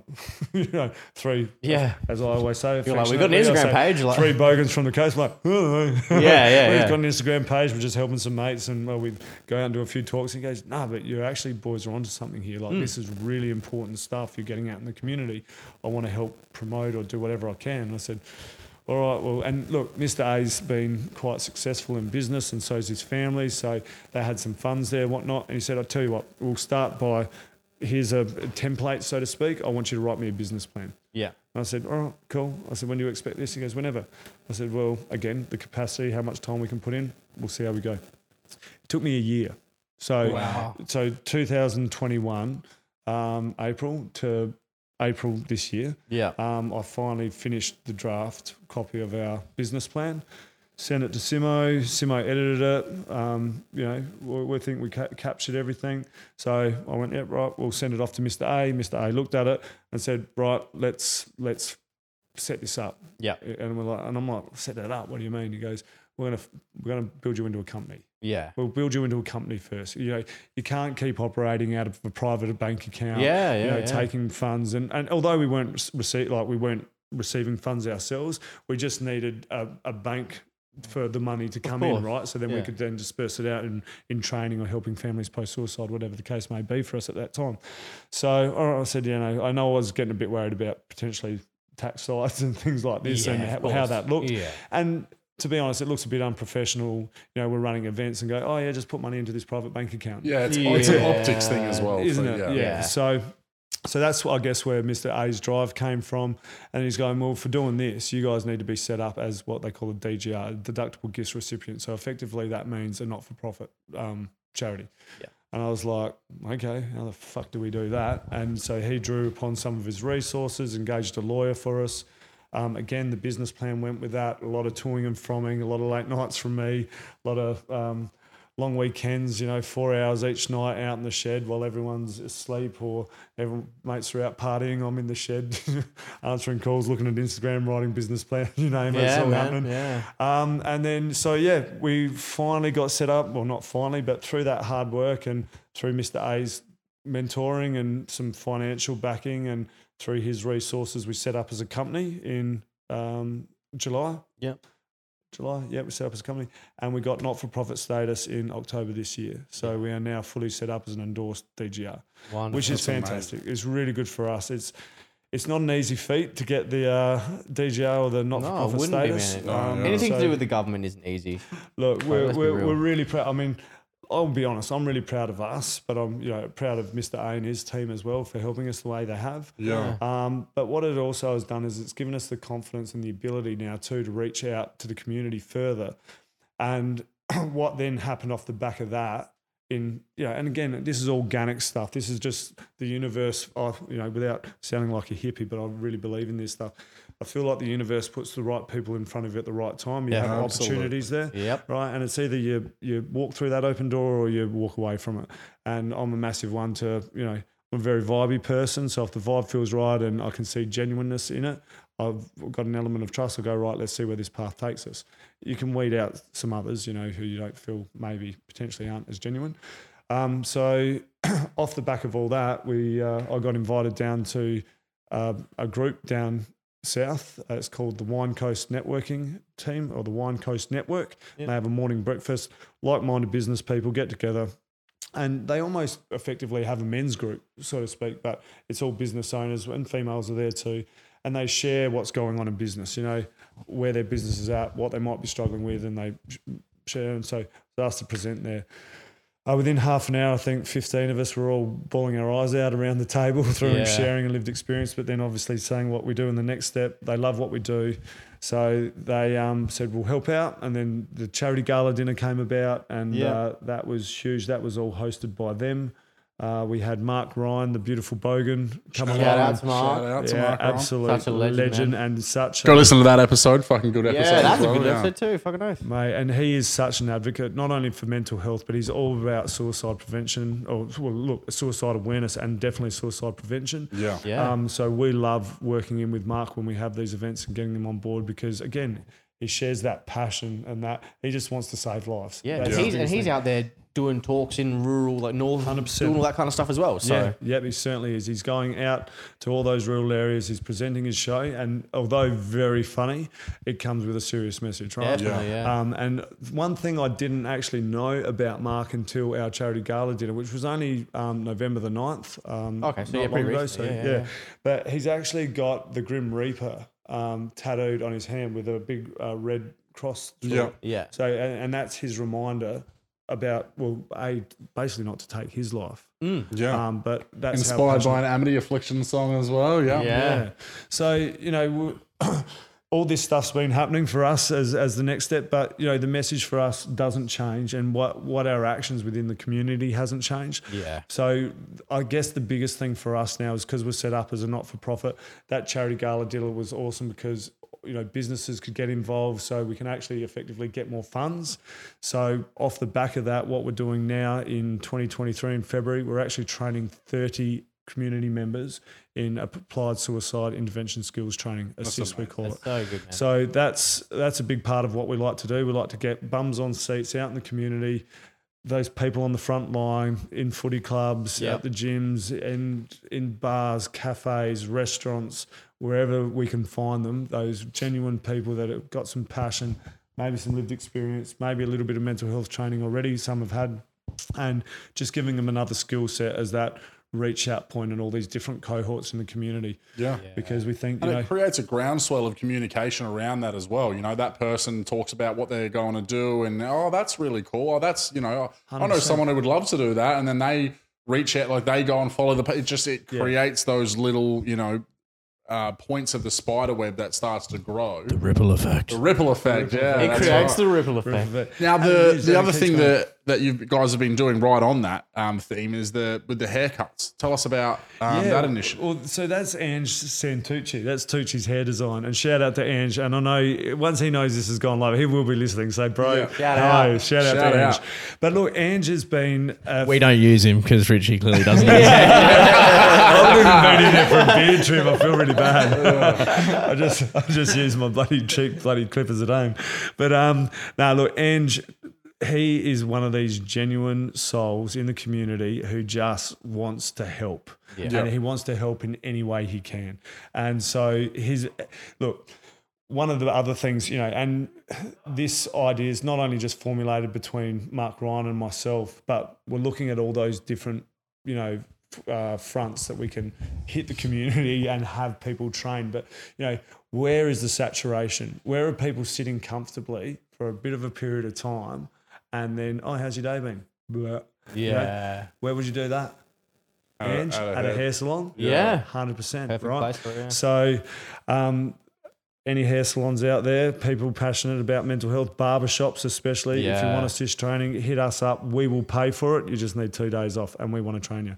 Yeah, wow. So, look, Ange, I reckon since day dot, he's liked every post. He's commented on something. I'll post something. I'll put 3 videos up or 3 captions up in a row and it will go bing, bing, bing. And I'll literally say to him, that's Ange. Yeah. And I'll look it over and it's Tucci hair design, Tucci hair design, Tucci hair design. What a legend. He's just into it. He loves it. Fuck yeah. And, he's just got this pure heart. So he rang me and just said, I need to do something. I want to do something. I need to give back. I love what you guys do. Massive supporter, blah, blah, blah, which is fantastic. And we love that about him. And he's like, do you know what I'll do? He goes, over the month of November, he goes, all men's cuts, $5 back to you guys. I want to create awareness in my shop. I want to get a bit of community support going out there for you guys. So this is where it gets beautiful, I think, as well. He goes, not only I want my tin where the $5 from each haircut is going in, Yeah. but I want one of you. We do a couple of donation bins ourselves with our flyer, and then we put our support flyers, which reminds me, these are for you guys. Oh, thank Yes. you. So if you haven't seen, there's our next step flyers. Wonderful. All right, and we've got support services on the back. Perfect. The reason why they're in that neat little size there is so that you can fold them up neatly, put them in your wallet Yep. or the missus' purse. Good size. Might yeah. not be for you, but it could be, hey, mate, you're struggling. I don't know what the fuck to do, but there's some support services Yeah. on the back here. That we is can so talk. cool. That's awesome. All man. right, so they're for you boys and a whole series of our stickers. So Stack of little stickers. sticker pack there. Get them out there. Get them out there. We'll get bomb up a quarter panel. Bomb up a quarter around panel, Blue yeah. Moles and get your free merch. Definitely. So we've got a display there at Ange's shop now. So he literally, I'm just going to get it up now. That's such a cool thing that he's like, you know what, every haircut, I'm going to donate $5. And I mean, look, it stuck out to me so much just seeing it. So imagine what other business owners who are always like, I'd love to help out. I don't know how to fucking do it. Back to the grind. Yeah. That can go, oh, that was really fucking easy. Like that wasn't, you know what I mean? And then so it creates the ripple effect. 100%. And then other people want to get on board. You've probably already had interest from other places since he started doing it. Yeah, and we have. And look, just let me read you this out. This is last night because Ange's closed on Wednesday. So today Yep. being Wednesday and end of month. Day so off, yeah. Yes. Last night Yep. was the final So day. last night was his final day. So he writes here to me. Hey, my friend, we're all done for the raising the awareness for November. We are not open on Wednesday, so it's all done. We have a full tin of money and again in the donations tin. We did 164 men's cuts, which equates to $820. Wow. Fucking So oath, man. if when you can, we meet up at your own convenience. Chat soon. Plus, I'll pass on the Amazing. package. So it's just that support too. Number one, like I can't say it enough. Like that support from the bottom of our heart means the world. Yeah. It gives us drive to continue to do what we're doing. But effectively, what he's done is out of that money, we've got close to another 3 members trained in our community with applied Exactly. suicide intervention skills Yeah. training. All right, so it's as easy as that, So now, who knows? Down the track, again, the universe has a funny way of working out. We might use those funds to train someone in the community where one of Andrew's best mates might turn to for support one day. Saves their life, man. Saves a life, man. Yeah. And we are. That's what it's about. We're in the business of saving lives. Exactly, bro. So, Yeah. Ange, thanks again, bro. Thank Yeah, you for the funds. legend. And look, Where's his salon? Give him a he's actual down shout at out. Morpeth Vale. Yep. Check out his Instagram post. His Tucci, Yeah. Tucci's hair designs. Is it TUCCI? Is that how you- TUCCI. Yeah. Tucci, Awesome. Tucci hair designs. Probably down asking there. the wrong person for spelling, but Ask him to say anonymous. What was the other word? how do you spell Philanthropist. Yeah, I'm not even trying. Expialidocious, supercolor. Got that wrong too. But look, the community support, and we always talk about, don't we, that we are a community-based page. Like, Yeah. there's 3 faces behind it, sure, but in a roundabout way, we are doing all the hat work. But we feel the community drives it. So, and I've always 100%, said, man. if someone out there goes, boys, you're not putting enough attention onto this, we'll change focus for a bit. Let's put some light around that.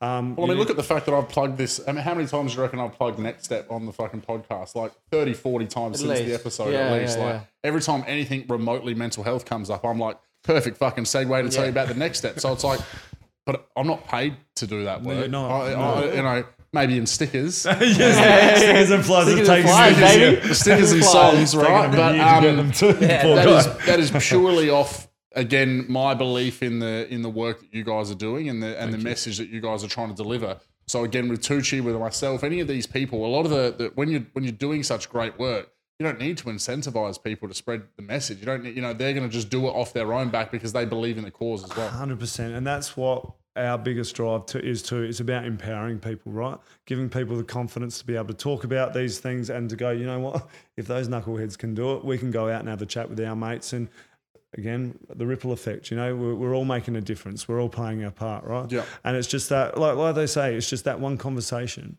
that could literally change a life. Yeah. So, there's a couple of cafes. A long time ago, Zach Hausler, we had, or Heusler. Oh my God, what is wrong with my speech? Say anonymous again. Yeah, no, I'm not going to even attempt. Let me get this right. Zach Heusler, we did a pod with him. So Zach and the family lost his brother to suicide at the start of January 21. So after the grieving process, and let's be honest, they were still in it, but Zach felt empowered to pay it forward on coffees. Yep. It's just something that he did. So he'd be in a line and he'd have a quick look over his shoulder, and there might be two blokes standing behind him. So he'd go, "Can I have blah blah?" And I'm paying for the next two guys behind me without them knowing, and he'd walk off. Yeah. Right. So he's just shouted 2 coffees out of the kindness of his heart, random acts of kindness. Now, the reason why he's doing that is because he goes, you don't know what type of day the bloke behind me is having. So the fact that I get up there and order a coffee and the teller says, no, it's all good, that bloke paid for you.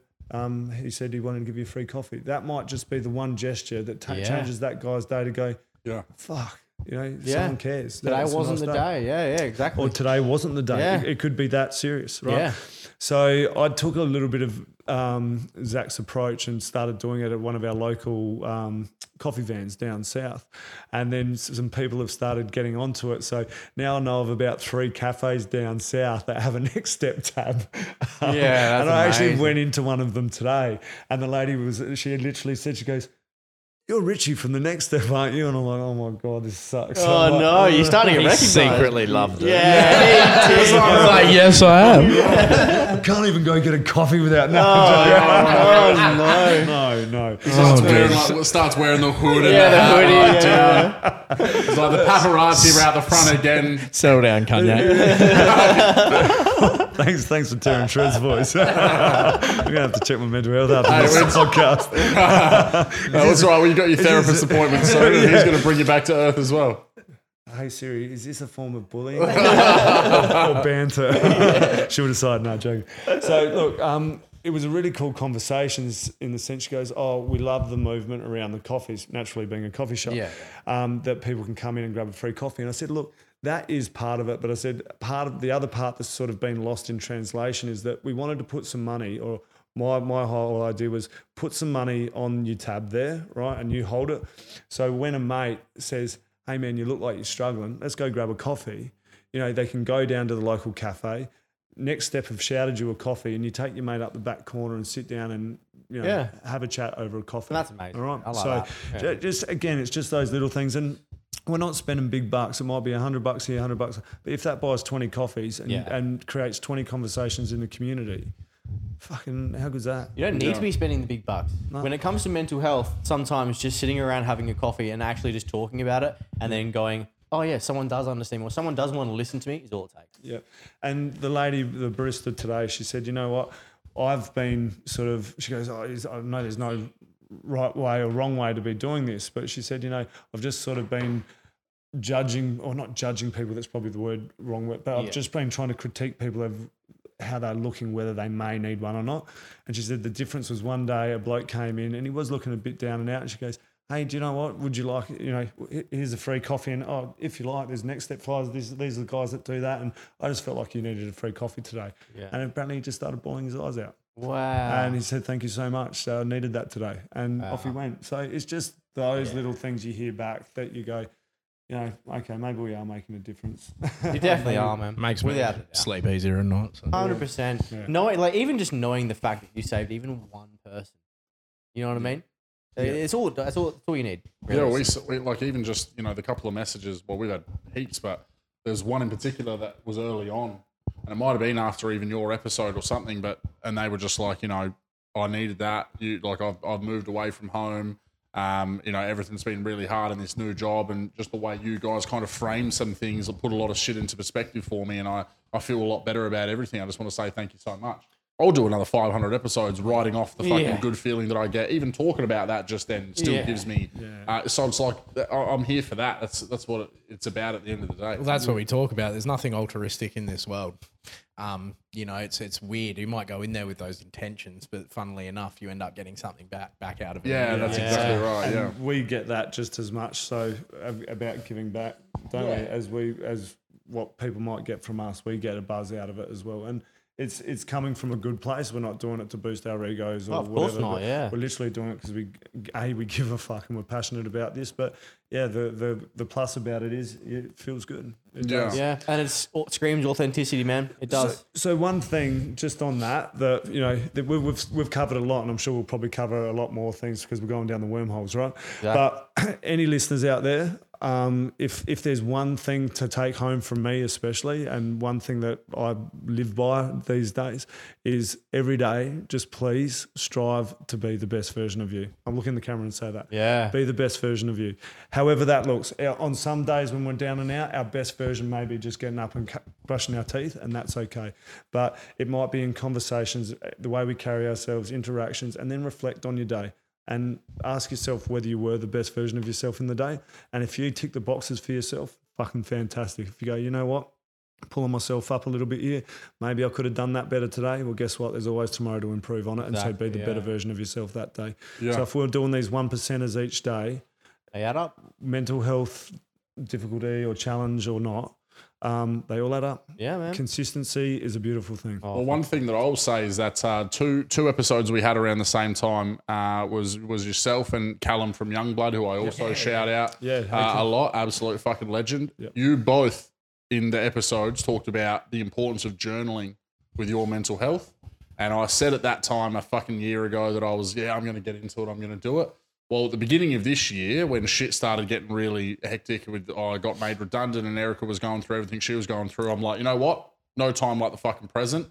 Because the thing is, because of how I understand how it works, I thought of it as like, you're going to be able to see yourself in this moment where shit's really fucked up, and you're going to be able to write yourself out of it. And it was exactly, I already knew it. And a lot of people don't think about it in that way of like, I already knew the end result, but the importance of it was so good. And now I've been able to keep up. I only do it maybe once fortnightly. I'm actually overdue, I think, at the moment this week. But I've done it. It was started like daily for a little bit, then it went to weekly, and then it's been fortnightly consistently for about 6 months. Yep. But it's so good already being able to have to look back at that time and go, yeah, fuck, you were not sure how this was going to play out. You weren't sure how this was going to play out. You weren't sure about that. And now, so many other things and outcomes have happened from it. So I wanted to obviously mention that because you mentioned it, Callum mentioned it, other people have come on the pod and talked about it before, and I really can speak from personal experience about how invaluable it is to just spend, even if it is weekly, fortnightly, write down what you feel and what you've been feeling over those last 2 weeks and give yourself a point of reference to look back at. Well, it might, at the initial stages of, let's say, crisis, if we're really wanting to get it out, it might be daily or it might be even half daily, just getting whatever you can out onto paper. And it can be dot points. It can be, and it's just whatever's there because, we're taking it out of here and we're getting it out of our brains, our cognitive thinking, and we're putting it on paper. So it's stuff that we don't have to have rattling around. And I sort of frame it in a kind of a weird way, but everyone knows what a revolving door is, right? Yeah. So how easy is it when one person walks in a revolving door, does a spin and lets themselves out? Right now, you cram that fucker with 200 people. What's going inside that revolving door right now? Yeah. We've got fucking chaos, man. We don't know where the front to the back is, and shit's going hectic in there. We've got to start letting some of those things out. So the revolving door approach is just letting those things come in and out, and a good way of letting it out is by also writing it out. So effectively, we're clear. In my analogy here, we're clearing the revolving door by freeing up space to put it there. I like that. Yeah. Doesn't have to be writing. Well, yes, and this is So I'm a big believer in like, look, I'm not going to write shit. I write all day. That's what I have to do for a job. So if you ask me to write something, it's like talking in voice notes. 100%. Yeah. It's fucking, it's easy, you know, like you're driving home from work, chuck your voice note on. Captain's log, star date. Set a theme to it. Yeah, that's actually a really good one. I like that. It started with This is Simon captain's Tyler speak. reporting. But, you know, that's how it can be. And like, look, I picked that up for me because, you know, I'd heard a lot about journaling. I'd never actually got taught it. Like, it wasn't something I was recommended when I was going through therapy, but I picked up because when I was doing my study, if I'd had a good idea about my article or something that I was writing, I'd actually be like, I was working as a tradie still at the time, and I was like, what the fuck am I supposed to do? Like, I can't just run off and grab a pen and paper and start writing it down. So I just took my phone with me and started talking. I actually had a voice recorder. Yeah. And then, now I still use it sometimes. It's just like, fucking get that shit out. Yeah, exactly. You might even forget sometimes the idea if you got an idea. 100%. It needs to be there. And it's it. Sometimes it comes at the weirdest shit. Like, I'll be in the gym sometimes and I'll be like, fuck, there's the clarity. And I'll, you know, be like, duck to the bathroom and be like, and then I'm all good to go. I'm like, yeah, sweet. I'll fucking move on from that. And just to go one other level of that, well, who's effectively become a mate of mine and mate of the page, Ben Wade. We've done a interview with him, a podcast, definitely not as decent as this, but it's just a chat, a chat between two guys, sort of going, let's share your story if you're feeling comfortable. And he does exactly what Simo says. He doesn't like writing down and stuff, so he does all of his journaling through the phone. But then what he also does is he saves that, puts it in a folder, but then he does his to-do lists as well. Okay. So he's getting everything out. He's getting emotionally out, and then he's going, right, I've got a structure, shitload of stuff in my day because he's a very structured person, right? Yeah. But when we hold structure, and again, you know, we put pressure, and with structure comes time restraints, and even for me, with time restraints, then comes building anxiety, because if we're not going to get or achieve what we need to get done by that fucking time, it becomes stressful, right? So he'll talk out his to-do list as well. So then, and that's in another file or keeps it there. So, and that's another great way of, you know, just unpacking a few things out of the brain and just trying to give you a sense of, I call it a sense of peace. Just working in the present, right? This is the only thing we've got right now, the present. We can do the whole talk about the past and talk about the future thing, but we won't go into that full analogy. But it's about giving our brain the time just to sit where it needs to be, which is now. Yeah. Isn't it? Exactly. You know, I often talk about, you know, mindfulness probably at this point, you know, practicing mindfulness in everything we do. It's something that I've been getting entrenched in lately, and I love it. And I think we all practice mindfulness in a roundabout way without even knowing, but actually being effectively controlling over everything that we do, you know, our breath, the way we talk, driving a car. And driving a car is a perfect example in the sense you can get in a car, and I'm sure we'll all nod when this has happened. How many times you've been driving down the road and you've gone through about 3 sets of lights and you go, those fucking lights red? Yeah, I actually had that yesterday. I was like, did I fucking just run red? I didn't, but like, No. I was just like, Sometimes you're just like, how the fuck did I get here where I am right now? Because like the last time I remember, that's called sleeping at the wheel, guys. yeah. It could be called sleeping at the wheel. But what we're doing is we're not mindful. We're not mindful. We're not in the present. We're letting our brains wander off with thought, almost into a subconscious state where we're distracted from the task that we're doing. Yeah. Okay? So by pulling that back, you can use breathwork, sensory tools, you know, name 3 colours, you work the 5 senses, smell, touch, sound, whatever. But it's about this mental fitness and building that over time. There's mindfulness in everything, and mindfulness helps promote the brain staying in the present. And it's a really good tool, actually, I believe, and from a psychological approach for people with ADHD. Yeah. If the more they can, it's hard for them to stay mindful because their brain's so overreactive. But when given a task, and you know, I did it with an apprentice taught to me sort of by one of my, we'll call him our mindful teacher, and this is something that we've adapted and started building into the next step now. We run not only our men's group, but we run a Mindful Men, we call it. It's facilitated by Nigel Black. It's on our page. His credits go longer than this guy's. But he's ordained Buddhist, Zen Buddhist, and he's taught for 25 years, teaches for 25 years, all around the world. Lovely guy, but fucking literally down to earth as fuck. He's a great dude. Because he's so mindful, he's so laid back. Yeah, he is. Yeah. And he runs a small group of guys. We meet once every Thursday. Come have a chat if you want, and then we go practice mindfulness. And we learn the art of breathing, relaxing through meditation. It's fucking great. It gives the brain a reprieve, and it's great to see guys come in with probably an sense of overwhelmingness and probably a bit of anxiety presence. And then when they leave, you can just see them, the whole body language just relaxing. Yeah. Thanks, dudes. We'll be back. Yeah. But he taught me this practice, and I used it with an apprentice about, again, doing things mindfully, even cutting food. Like how often you're in the kitchen, you're just like, fucking all this, that, the other.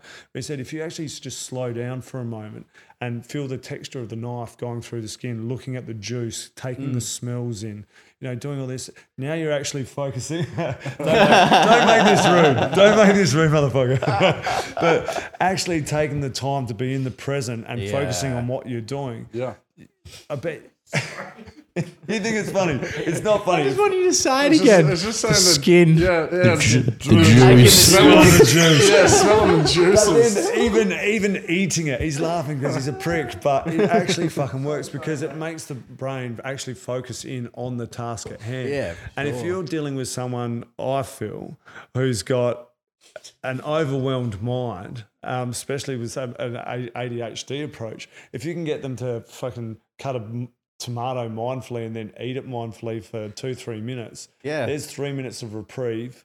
Their brain wasn't thinking about 1,000 different other things that they wouldn't have got without being mindful. It's funny, just a quick like. Sorry. This is how much I struggled at school. I literally went back to school then. Like, oh my god, I'm laughing for no reason. What the fuck is Rich talking about? But I swear, it's a.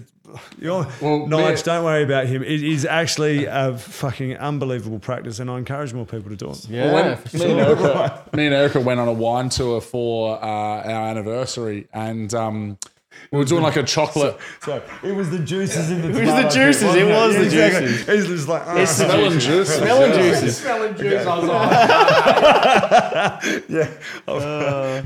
like, he's off work. No, I love it. I know. It's like We're here for we're here for the bands as well, you know. It's so well behaved at the office all day. It's starting to come out. Smelling juices was going to set you off. And this is why the boys make us talk for half an hour before the podcast, so we can get all the grottiness out. Get all the juices out. Get all the juices out. Obviously, got Simo's juices going. At least that's the main thing. Well, we've been gone for about an hour 40, so I reckon now's probably a good time to get into our what we like to do returning right at the questions. end, the returning questions, because we were talking about this before. We got a few new stingers. You were expecting the horses. Yeah, and I had a few. Why would we ask the same question again? I had like what was it? 100 horses? 100. Yeah, duck-sized horses. Duck-sized horses. Yeah, or one horse-sized duck. Horse-sized duck. Yeah, And that I was the had an original answer to that. question. I had another. I thought about it weirdly. on the Okay, show well, last quickly night. before we ask the question, give us your. No one's ever got to answer this Answer question it again. twice, So, but yeah, because yeah. you're such a legend, give us your year-long, rethought out answer to: would you rather fight? He's been stewing on it. He's been sleeping on it. Would you bro. rather fight a horse-sized duck or 100 duck-sized horses? So an hour 40 you said we've been going for? Yeah. Yeah. How much memory you've got on this fucker? Hey, enough. So anyway, I was in the shower. He's like, where can I plug in the PowerPoint presentation? I was in the kitchen and I was cutting some tomatoes from the And juice. one of the and juice smell. hit me in the eye, and I realised. Ryan will appreciate this. Because what I thought, I would take the fucking horse-sized duck with a jiu-jitsu approach, right? That's my approach. Yeah, my so approach. somehow I sort of distract the fucker. I get on its back. I literally choke the motherfucker out. literally have the same. Yeah, you do. Not to the point. I don't want to kill it. I just want to submit it enough for me to go tap, snap sucked on in, that. and then I can get out of there and be like, I just submitted a fucking duck the size Horse-sized of a giant horse duck, yeah. with a rear naked choke. Yeah. Yeah. With me. 100%. Yeah, absolutely. And then if we I do want like it that. while it's out, we'll just be really cheeky and give it a heel hook as well. Yeah, Just- exactly. Yeah. Well, my logic is just like you think Bad about duck, knees. you think about duck legs, right, Yeah. and how thin they are, Yeah. right. Even though it's the size of a horse, it's only going to be like that Yeah, You're going to be able to do a good old slide tackle straight through those Just legs. cheeky knee bar to the bloody. Yeah. Yeah, Till like a bloody good duck power side double horse. and just Yeah. like hit him or even just kick him and like wound the Just knee. double dance leg up against the cage. Double leg up against the leg. Yeah, exactly. I love it. And then take the back and get the rear naked choke. That's it. United horse size duck championship fighting. Yeah, I fucking exactly. like it. Very good. Exactly. Went down. That is a wormhole. Yeah. That is a goddamn. Yeah. We're on, bro. We're You're on. gonna, you're gonna We're love. on. You're gonna love the final question of this set, but we're gonna start it nice and easy.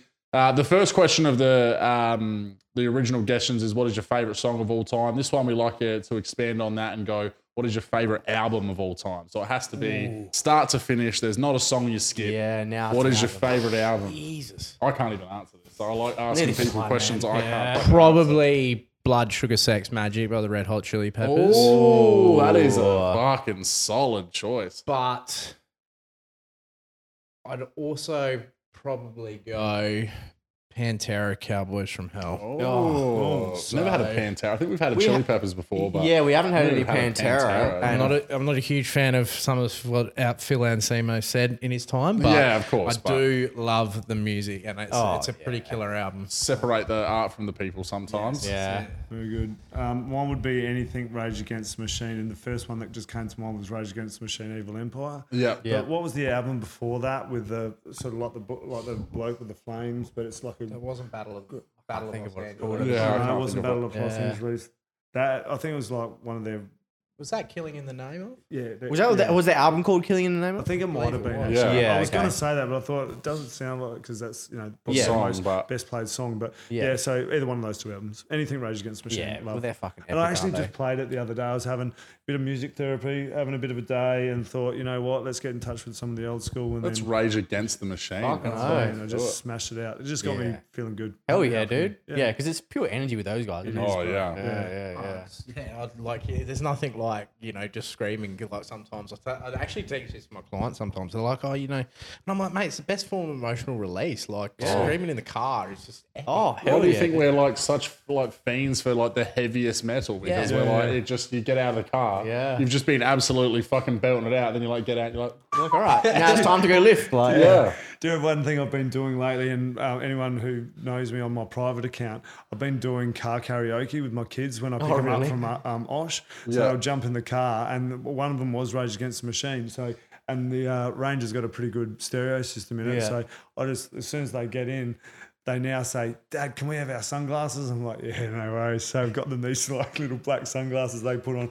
I just crank something, and then they just headbang all the way home. That's So amazing. good. One of my mates that I went to school with, haven't connected with him for ages. He actually goes, "Bro, I love this car karaoke," spelt with a K, by the way. Yeah. He goes, "Can you do Slayer, Raining Blood next one?" And I Yeah, said, "Well, what a song. done. I'll do it for you." So I'll have an 8-year-old and a 6-year-old with a broken arm headbanging to Slayer, Love Raining Blood it. next week. Love So it. good. That's Love amazing. it. Good choice. All right, question number 2. You can hit him with that All one, right, my 'cause man. we You don't read actually it. know these. We've only done them like once. Yeah, so we you would can have a read the look. second one. Going upwards. Yeah. Oh, so this one now? No, upwards. So the bottom one was Oh, number 1, okay. going upwards. Yep. What would be your weapon of choice in a zombie apocalypse? Do you know what? Anyone from down south in the martial arts scene will know the answer to, or understand my answer. And if you don't, you're going to have to research him and look him up. My weapon of choice in a zombie apocalypse, and this has been a red stated thing we used to talk about in the gym.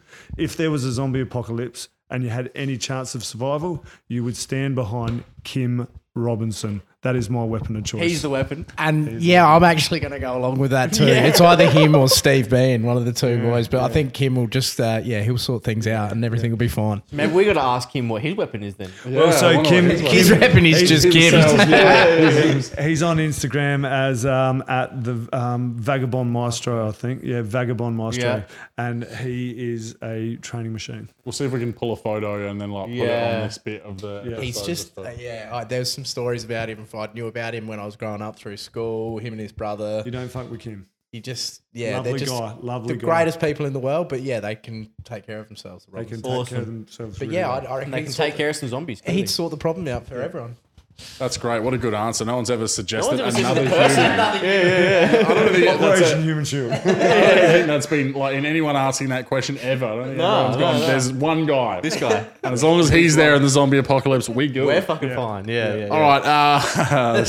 This is a joke that's going to set you off. A question that's going to set you off somehow on the chat. What is the weirdest thing you've ever eaten? And it can't be juices. It can't be stinky juices. I don't know my answer to this either. I asked these questions and I got no fucking I idea. don't think I've ever eaten one, but a kumquat. What's a kumquat? Fruit, and I don't know why. I just popped it Just because it's got cum in it. Come in it. Yeah. I've just really gone down that. Sorry, I thought you said come what? Say anonymous again, bro. What about you, Richie? Oh, dude, I Yeah, I don't No know. eyeballs do you know or what? I was one of those testicles or- shit kids who probably had undiagnosed ADHD, and I know I ate a lot of dumb shit. Oh, I got one right now, and I wasn't even young. I was at a mate's wedding. There was those glass bowls on the table, the centerpieces, and they're filled with like those flat, marbly looking things that's stones. Yeah. So I took the flour, like after a few drinks, of course, is when I used to drink. Yeah. I took the decorations out and grabbed that and handed it to my wife and said, "Hey, do you want a mint?" And she looked at it and she goes, "They're not mints, you idiot." And I'm like, "Yes, they are." And to prove my point, I grabbed one of the stones and ate it like no way. And I actually heard the tink the next morning. I was going to say, did you crack your sister yet? Wow, it made it all the way So through. that's there, but I've eaten a lot of dumb shit. Wow. Have you got anything? You probably can't rival that. No, I got nothing. Not a kumquat. What's funny is I'm so funny with my eating. I can't eat foods with this is where you talk about being on the spectrum sometimes. But Yeah. I can't eat feta because of the texture. Like I just Even bananas. it's weird. I got Just a real. texture I have thing. to literally stay in my lane, so I don't eat outside of the norm at all. I understand that a lot though, because I don't eat oysters. I don't fuck with Yeah, I know. It's gross. Yeah. Slimy, Yeah, disgusting. No. Just give me a chicken snitty. I'll have Yeah, I'll have all 100%, the dude. oysters then. I love oysters. 100%. All Question right, number 4. next question. Would you rather see 15 minutes? Wait, was it? Would you rather see 15 minutes or? Oh, okay, I get it. Would you rather see 15 minutes or 15 years into the future? You got one shot, one opportunity, seize everything you ever wanted. Do you want to see the next 15 minutes or 15? We about to wrap it. Yeah. Palms are pretty sweaty. Wow, you could go first on that one. My mind, I'm a massive overthinker, so that's gone. Oh, wow. We're causing mental health. Fucking I'm going 15 minutes because Yeah. fate is inexorable. It'll play out the way it's meant to play out. Yeah, that's interesting. good. That's an interesting one. Yeah. Most people have said 15 minutes so I can see what horse runs a race. And Yeah, Yeah, see, I wouldn't even. wins- Yeah, I'll wins probably some just be like, yeah, cool. That's what I'm taking a shit in 15 minutes. Yeah. Yeah, all right. So is it like you only get to see but do in the 15 years? Do I understand? Fucking or do Christ, I only Rick. get to see year 15 and everything else skips out? Only year 15. No. So it's either 15 minutes from now or 15 years from now in a quick flash. And Yeah, my brain can't take on 15 years worth of shit. So 15 minutes too. Yeah, 15 years is a decent amount of time. I guess why I was kind of freaking out in a roundabout way and overthinking that is like, because in 15 years, like say me right now, it's How old like are you might even see your own death. Exactly, bro. You Year might. 7 or 8, and then you've got 7 or 8 years to either go, fuck, I need to really capitalise on the next 7 or 8 years and make the most of it. I don't want to see Or- the future. But I think the whole we might get rid of that question. It's really dark. like These are still a work in progress. These are the Yeah, returning no. questions. But So. yeah, 15 minutes. I think going back to our thing we talked about living in the present, it'd be just nice to know what happens 15 minutes before time. Yeah. And then you could reverse some of the Check the arguments traffic. about- Check the traffic when you're about to go out. You're like 15 minutes. Like, oh, I'm not going down Marion Road. South Expressway is fucked. I'm going Is somewhere. that coffee going to make my stomach hurt? Thing though, right? You just go, I'll just give it another 15. I'll just give it Yeah. another. Where everyone just goes, I just need another 5 minutes. Yeah. You could then say, I just need another, Need 15, another 15. minutes. And you go, no, too That's all we bad. need. Yeah. Too bad. That's all you get. All right, now this is we've tried to find something that rivals the original question, the one that had you pondering in the shower earlier. So For a whole 12 months. I have a feeling this one might fuck you up as well. All right. So, would you rather sword fight an orangutan once a year? Hang on, we're talking sword fight in terms of You both. Well, do you know what? Your interpretation. Yeah, exactly. Yeah. He's already with the orangutan. Hey, you said it, isn't it? Would you rather cross swords? Would you rather sword fight an orangutan once a year, or fight a chicken every time you get in your car? I'm sword fighting the orangutan every time. That's exactly what I reckon too. Yeah. Man. Yeah. Like, fuck the chicken, mate. How annoying would it be? You're just like, I want to go get a coffee. Yeah. Then the fucking thing's Just like, "Rah!" yeah, it's Yeah. fucking razor claws and I'm shit. sword fighting it, and I'm down for that. Yeah, the risk of. But the thing is though, the orangutan could kill you. And the orangutan's got a sword as well. So it's not like you and a sword versus an orangutan. That dude's wielding a sword as well. Yeah, I but we've just got don't one. think they got the dexterity to challenge. They've got the strength, just not the. Yeah, not the. They don't know what to do. It's just gonna be dragging along the ground. Yeah. and Yeah. they're fucking more focused on a swinging around, banana. doing whatever. Yeah, I'm good to go with the orangutan. Yeah, I the think orangutan. I'm with you. Yeah. Yeah, you're doing the orangutan too. Yeah. I think Just so. too many chickens if you Couldn't get deal any. with that inconvenience every time I got my car. Yeah. And you'd end up probably like fucking really cursing like Steggles or something, wouldn't you? Yeah. You motherfuckers, keep your You chickens get in your over- bloody You yard. get over chicken, you wouldn't want to eat it anymore. Nah. You'd be so Oh, fit though, yeah. because you just walk to work every day. You just Yeah. go, you know what? Don't need a car. Don't need a car. Then you forget about it, and your mum comes to pick you up, and you get in, and you're like, "Hey, mum, Fucking razor claws. because it doesn't stipulate your car. No. It just stipulates every time you get in a Anyone's car. car. Get in an Uber on the way home from town. You're like, And the driver's a chicken. You don't even realise. You're like, "Hey, you're busy tonight, mate." He's like, Fuck, nah, definitely orangutan. Bring it on. And that would be like me leaving here and getting in Simo's car and there's a fucking chicken in yeah. there. yeah. What the fuck you got a chicken in your car for, man? It's like for the juices. It's a You smell. should have seen me before I was crossing swords. On the Oh, shit. And this is what's good about this podcast, right? Is because we can really come full circle from yeah. one of the most important and hard-hitting chats about mental health to this absolute fucking debauchery. But Sorry, I took it down. Though. no, look, that's what we're here for. bro. It's We wormholes, love right? We end up wherever the fuck we want to end up, and that's the 100%. most important thing. Great But way to boys, finish. I really cannot overstate enough how important it is and how amazing it is the work that you guys are doing. And we thank you taking your time. You've got about a 4.5 journey home. It's already 10:30, and you make that effort to come down here because you know Yeah. the importance of having this conversation and getting this out there as well. So please keep doing the amazing work that you're doing. We're going to keep plugging you and helping you out any way we can. And we look forward to version 3 another year from now. We'll just fucking make this a yearly Start thinking about that WrestleMania. question, bro.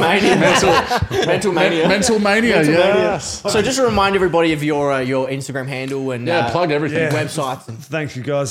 So we are found on Instagram at the.next.step.australia. And Didn't we think now- that one through. And we are now on the World Wide Web, so you can find us at the Next Step Australia, or one word, .com.au. wonderful. All right, and that's where you'll find us. And we are about to launch a new page on Facebook too. Awesome. Yeah, awesome. you do need to get a bit of Facebook. And you've obviously got your merch because we've got our hoodies. Yeah, and- and I was going to say, because so Justin went, so thank you so much for your support too, guys. Not only just buying some merch, come on, but, again, you are massive supporters. You share a lot of stuff with us, like we like to share your stuff. And these conversations are just important. And you're providing a platform for these messages to get out to the community and help blokes and help women and just help the community at large with, understanding and unpacking and normalising this stuff. So thank you for your Thank work you. as Oh, well. Thank thanks, you. mate. It's our Appreciate pleasure. that.